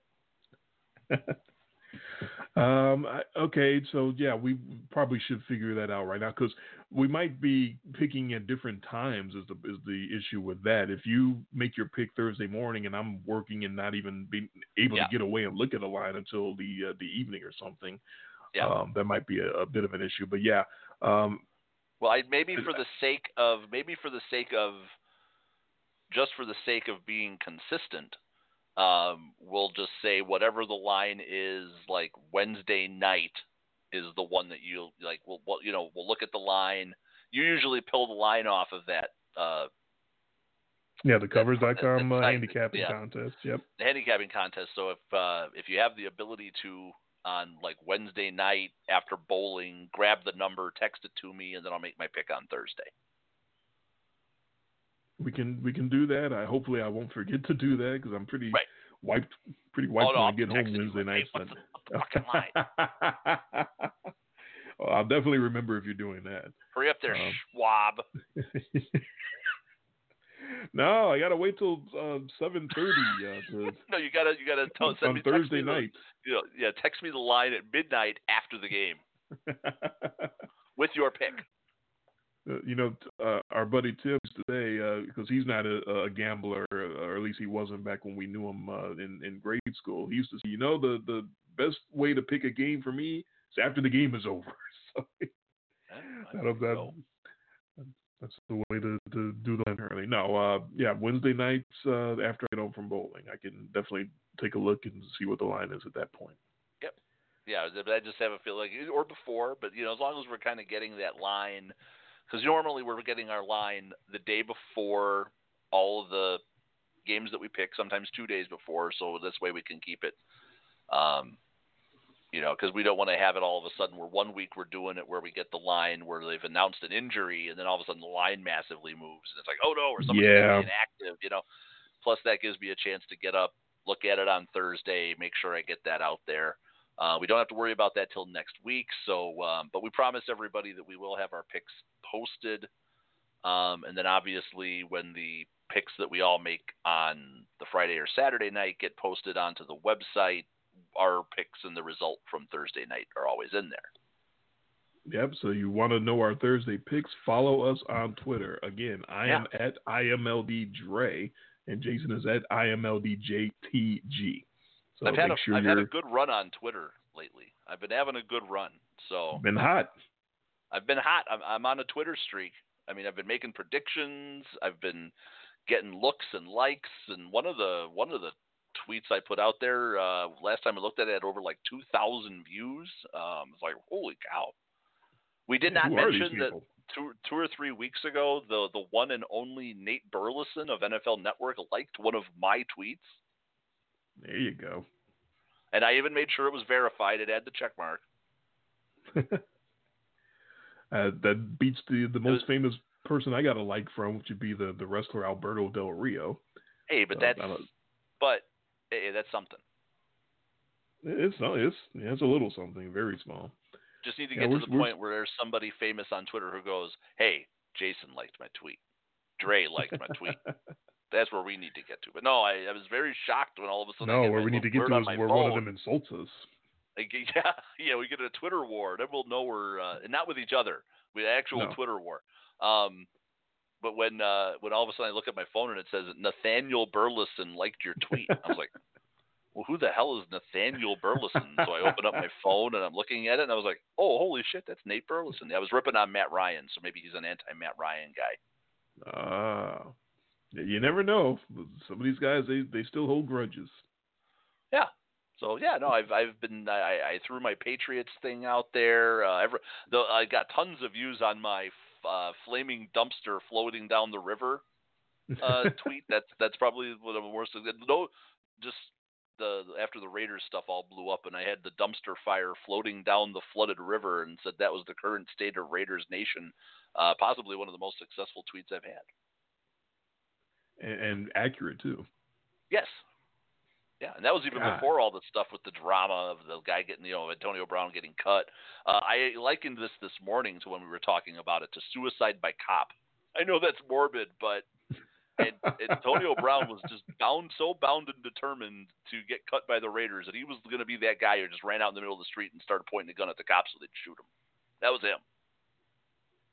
No, I understand. I see your point, because if you call your GM cracker and start threatening to punch him, that's pretty much you're trying to get cut. And then they didn't.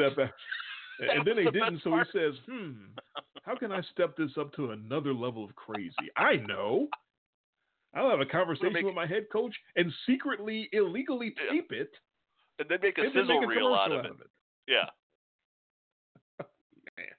The last night and this morning is about the craziest preamble to week one that I can ever remember. This was an all-out meltdown of epic proportions, all resulting in him, and when it's all over, when it's all said and done, the talent always seems to win out, because now he's with the world champion New England Patriots. And, like, I can't believe it played out that way, but then again, I kind of can. Yeah, he was so bound and determined to not play for the Oakland Raiders that he was going to pull any string that he possibly could to not do it, and he was successful. And remember, when the news first broke of the confrontation with Mike Mayock, and all of that happened, they came out eventually and said, no, he's still going to play. He's still with the team, and we're not going to suspend him. They floated the rumor of suspension. Eventually, they didn't. And then John Gruden came out and said, "Yeah, he's going. We expect him to play Monday night. He's going to be there." After all of that, he was still going to be out there Monday night with all this drama and all this craziness. And then he kind of said, "Okay, I don't know what to do. I got to find something else to do to get off this damn What do thing. I have to do?" Yeah. I mean, damn, all these other guys have to do is beat their kid, or punch their girlfriends in an elevator, but I don't want to get, suspended, so I got, what can I do?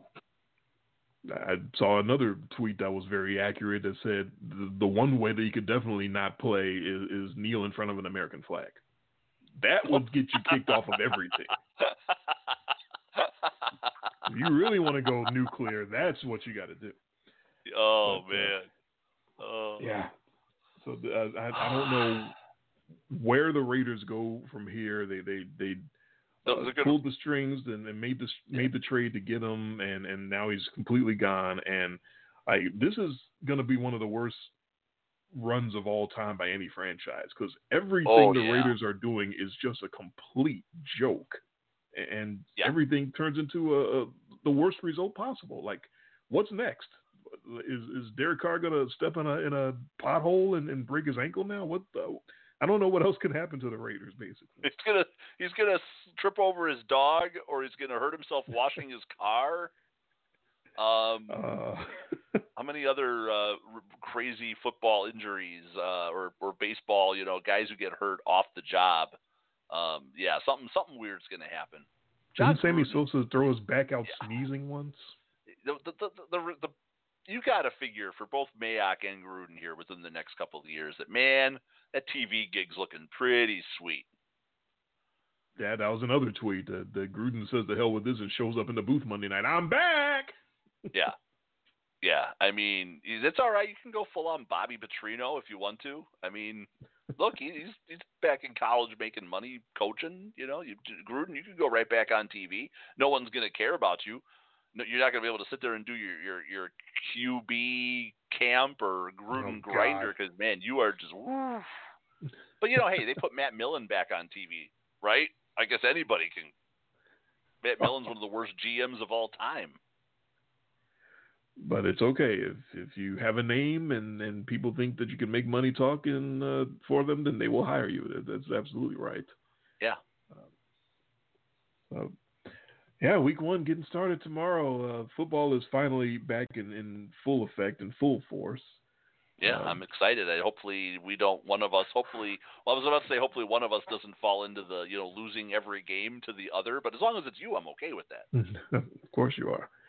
Let me count up real quick how many we're different on. I don't think it's that many. It's got to be 6 or 7.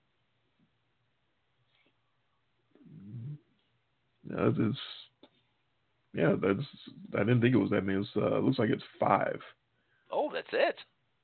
Yeah, we had a string there. We were really kumbaya with a lot of these picks. All right. Yeah, well, yeah, especially when you start, you do the full setup of like crapping all over my pick to agree with me. That's your move. You did the same thing on the preview show when I had the Jaguars winning the division, like just all this phony outrage of how I could have the Jaguars after as bad as they were, and then you had the exact same thing. That's when I do it, is when I'm so thrown off by you making a pick that I had. I thought that I had it locked up as the big surprise or crazy. You're going to out genius me, yeah. Right, and then you have it as well. It's like, oh, well, hell. How can you have that pick? What's wrong with you? Yeah, I think your shocking one this week, the one I'm really the most interested that you made was that Giants one, because I think the Giants are going to be like bunk. I think they're garbage this year. For the most part, I think so too. But those divisional games, there's always one or two where the team that's clearly not as good as the other still gives them a fight because they're division rivals and they're so familiar. I think when Eli sees the Cowboys, he kind of gives it an extra oomph because he knows it's the Cowboys. So that's the only reason I went with that. Yeah. And also because I think Zeke's not going to be as active as he normally would. I think that also plays a role. But that's just a hunch. But yeah, we got a lot of action to look forward to tomorrow. We got the 5 games that we're different on, and we're kumbaya on Monday night. So both of those games we almost don't have to watch because we got both picks the same anyway. Yeah, Oakland that's again. I thought that was going to be my crazy pick. Well, Oakland, after all this drama, who could pick Murga? I'll pick him because it's Monday night and it's craziness. But you, of course, have that as well. Well, I think I've been on this second Monday night game shenanigan stuff for even longer than you have. Yeah, I may not have wanted to believe it all the way, but yeah, I've seen it. I still remember. Was it Adrian Peterson and the Vikings? The Vikings and the Niners, when the Niners were just absolute. Was that the Jim Tom Sula Niners? It was the one year that he coached. He won his opener, and they went to shit right after that. And they beat I remember that good team. Yeah, yeah. The Vikings were coming in and were a much better team as time, of course, showed. But for that game, the Niners couldn't lose. Did they shut the Vikings out? I don't know, but I had that one, and I know we disagreed on that one. Yeah. So I guess technically you've been on it longer. Yeah, I've ever since they've been doing this 2 Monday night game thing, I've always had that. And you can even see it like in the presentations of the broadcast. Like they get like the C team out there doing the game on the TV, and it just feels weird, and it's super late, and nothing feels right about that second game. Even the first game feels better because even though it's not at the normal time slot, it just feels like that's been the better game.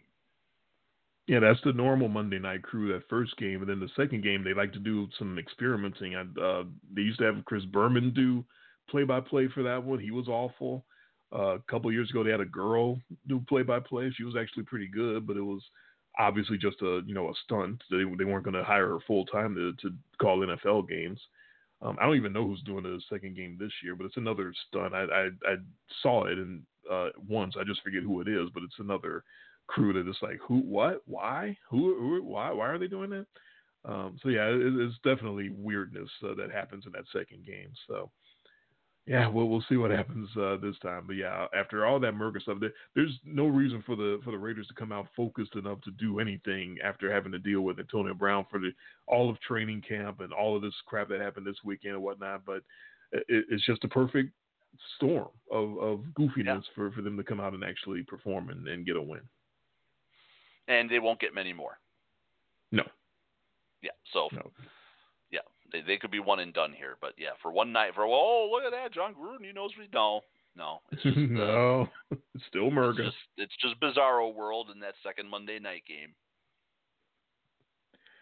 Are you gonna get on the pick watch thing and sign up with them? Not just for keeping up with our picks, but because of the other metrics that they do. I think it could be useful and sort of interesting to keep up with, what teams that were great picking and what teams were not and things like that.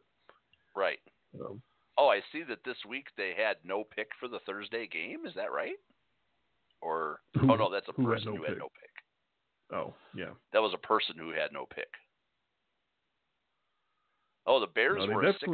The Bears were pulling 60% on that one. Yeah, there's a lot of us that got beat. There's some 100 and zeros in there. Holy cow! And the funny thing is, on those 100 and zeros, we both agree. Philly, Seattle are both 100 and 0. Cleveland's at 91% that they're getting. You and I, did we both have Carolina, or did you take the Rams? We both took the upset and took the Panthers. Okay, yeah, they're only getting 24%. Did we both take the Jags? No, I've got the Chiefs. You got the Chiefs. Okay, I've got the Jags. I'm in the 10 percentile of people who took the Jags. And for people who took the Texans, only 7% took the Texans. So you want to make up some ground in one of these pick things? There you go. There.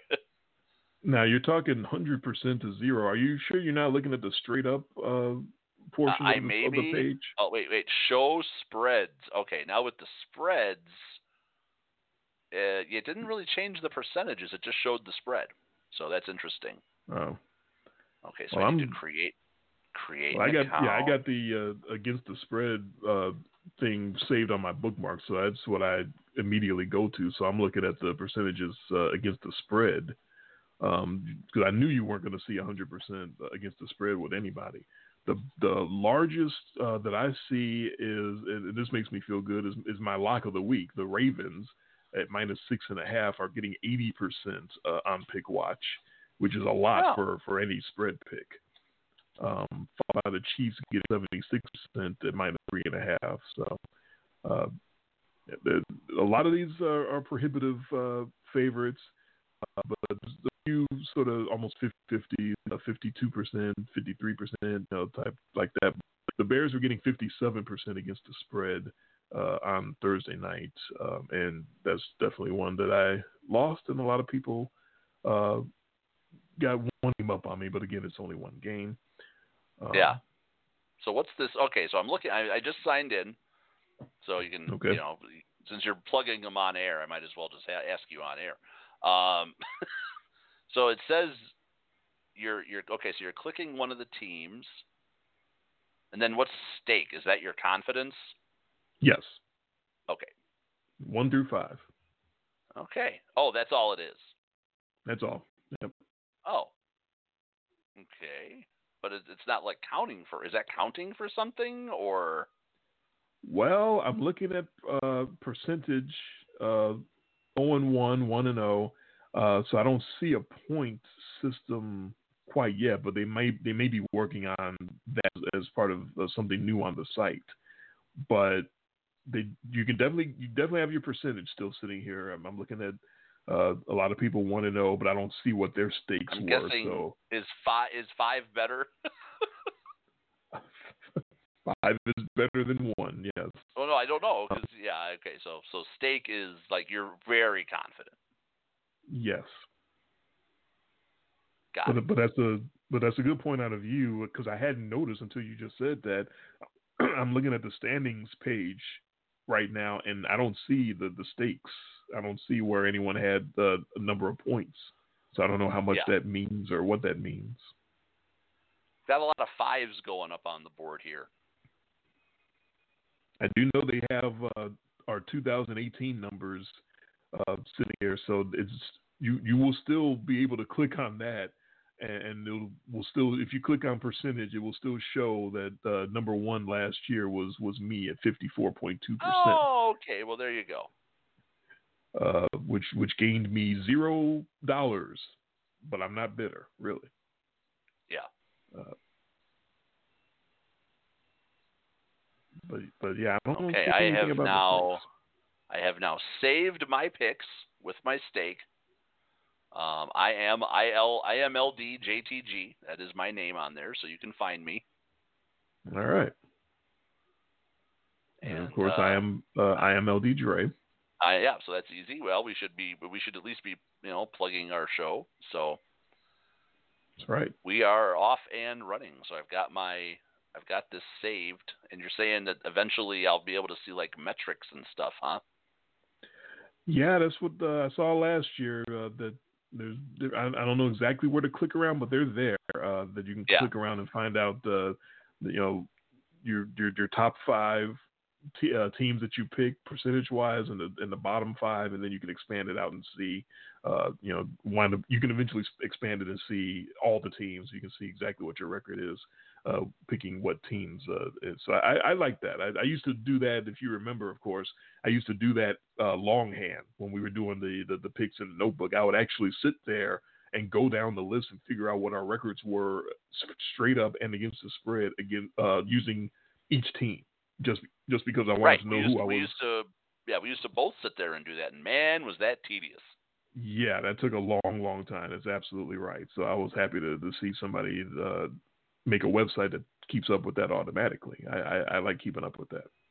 Yeah, well, that's good. That's the kind of information from a crack production staff that we don't have.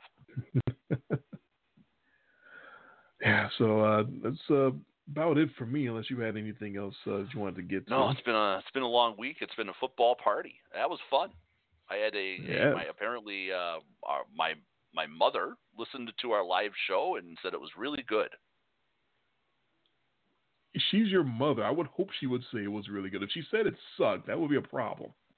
Hey, it's positive feedback about our show. It is. No, I'm not mad at it. I'm very happy. And I'll do my usual Sunday morning routine, and I go back and I listen to our pick show on my way to work, to kind of get myself back into that football mindset. So it'll be fun to go back and listen to them. I'll probably skip through the beginning part where we talk about the game, because I don't need to relive that Thursday night game, and I'll just skip ahead to that 30-minute mark and listen to that solid hour. No human should have to relive that Thursday night game.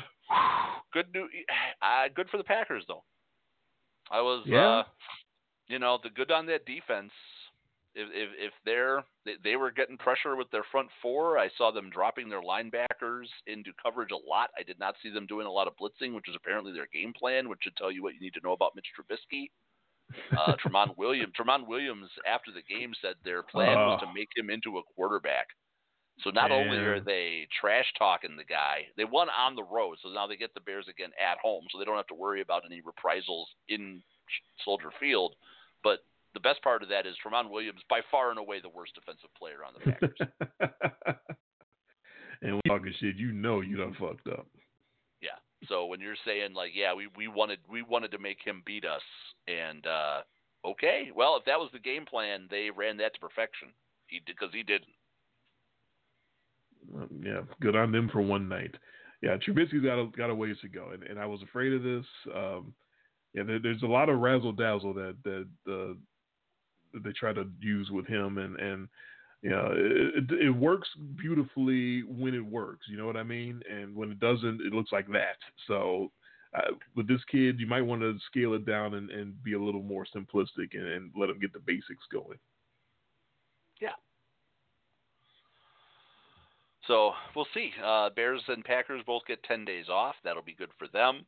They can get rested and get ready. Packers, I know, have the Vikings at Lambeau in week 2. I don't know who the Bears have next week. Are they in Denver? I believe they are. Okay. Another team that can get pressure with the front 4 and drop guys into coverage. So good luck, guys. Might be looking at 0-2, and then it'll really start to get loud. Oh boy, then I'm going to start listening to the score again. Chicago Sports Talk Radio. I don't even want to know what it sounded like Thursday night, because man, I can just imagine. They were probably ready for whoever that backup quarterback is already. Don't even know who it is. Bring him in. Trubisky Chase sucks. Daniel, is he still there? Oh God, it might be. I know the one thing that a lot of people harp on is anytime Trubisky has a bad game, they'll go back to the fact that the Bears traded up and one spot to get him. And could have just waited to draft this guy a little farther down the list named Patrick Mahomes, who's had a pretty good start to his career. Or Deshaun Watson. So that always gets brought up and thrown in. I can only imagine how sick Trubisky is of hearing that, because it probably gets thrown in his face every time he has a bad game. But and don't forget, though, Mitch Trubisky last year, they were 12-4, and they were a bad kick away from going on in the playoffs. I mean, they had a lot of things go right for them. They did, and we both, I believe, were on the side that they were due for a regression. I didn't realize it was going to be a major offensive regression, at least after week 1. Neither one of us did. Yeah. So, all right. A lot of football tomorrow. I'm going to be morning to night. It's going to be an all-day, another football party tomorrow with the Red Zone, and then coming home and watching that Steelers-Patriots game, and go back to work on Monday afternoon. There's 2 games on Monday night, so yeah, it's going to be a football party that doesn't end until early Tuesday morning. So as far as you know, our next show is going to be next Saturday night again, or are we looking at Friday? As far as I know, unless I hear otherwise, looking at my calendar, yes, next week so far looks good. All right. Well, good luck tomorrow, except for those 5 games that were different. Yeah, as long as if you want to, I can win them all except if not those 5. That means you'd have a perfect day. Yes, that'd be wonderful for me. All right. So that was our football party, our first one, and it was a lot of fun. So that worked out very, very, very well for us. All right. He is Jay. I am Dre. This has been In Much Less Detail, the podcast. Thank you all for listening to our football party. Enjoy week 1 of NFL action. Real football is back, at least in name. It might be a lot of extension of the preseason for a lot of these teams, unfortunately, but that's sort of the fun in making the picks and trying to figure out who's going to show up and who's not. So we will all find out at the same time tomorrow. Everyone, enjoy your football and catch us back here to recap this week 1 and get into our week 2 picks next Saturday night, same time, right here on blogtalkradio.com/inmuchlessdetail. See you next week.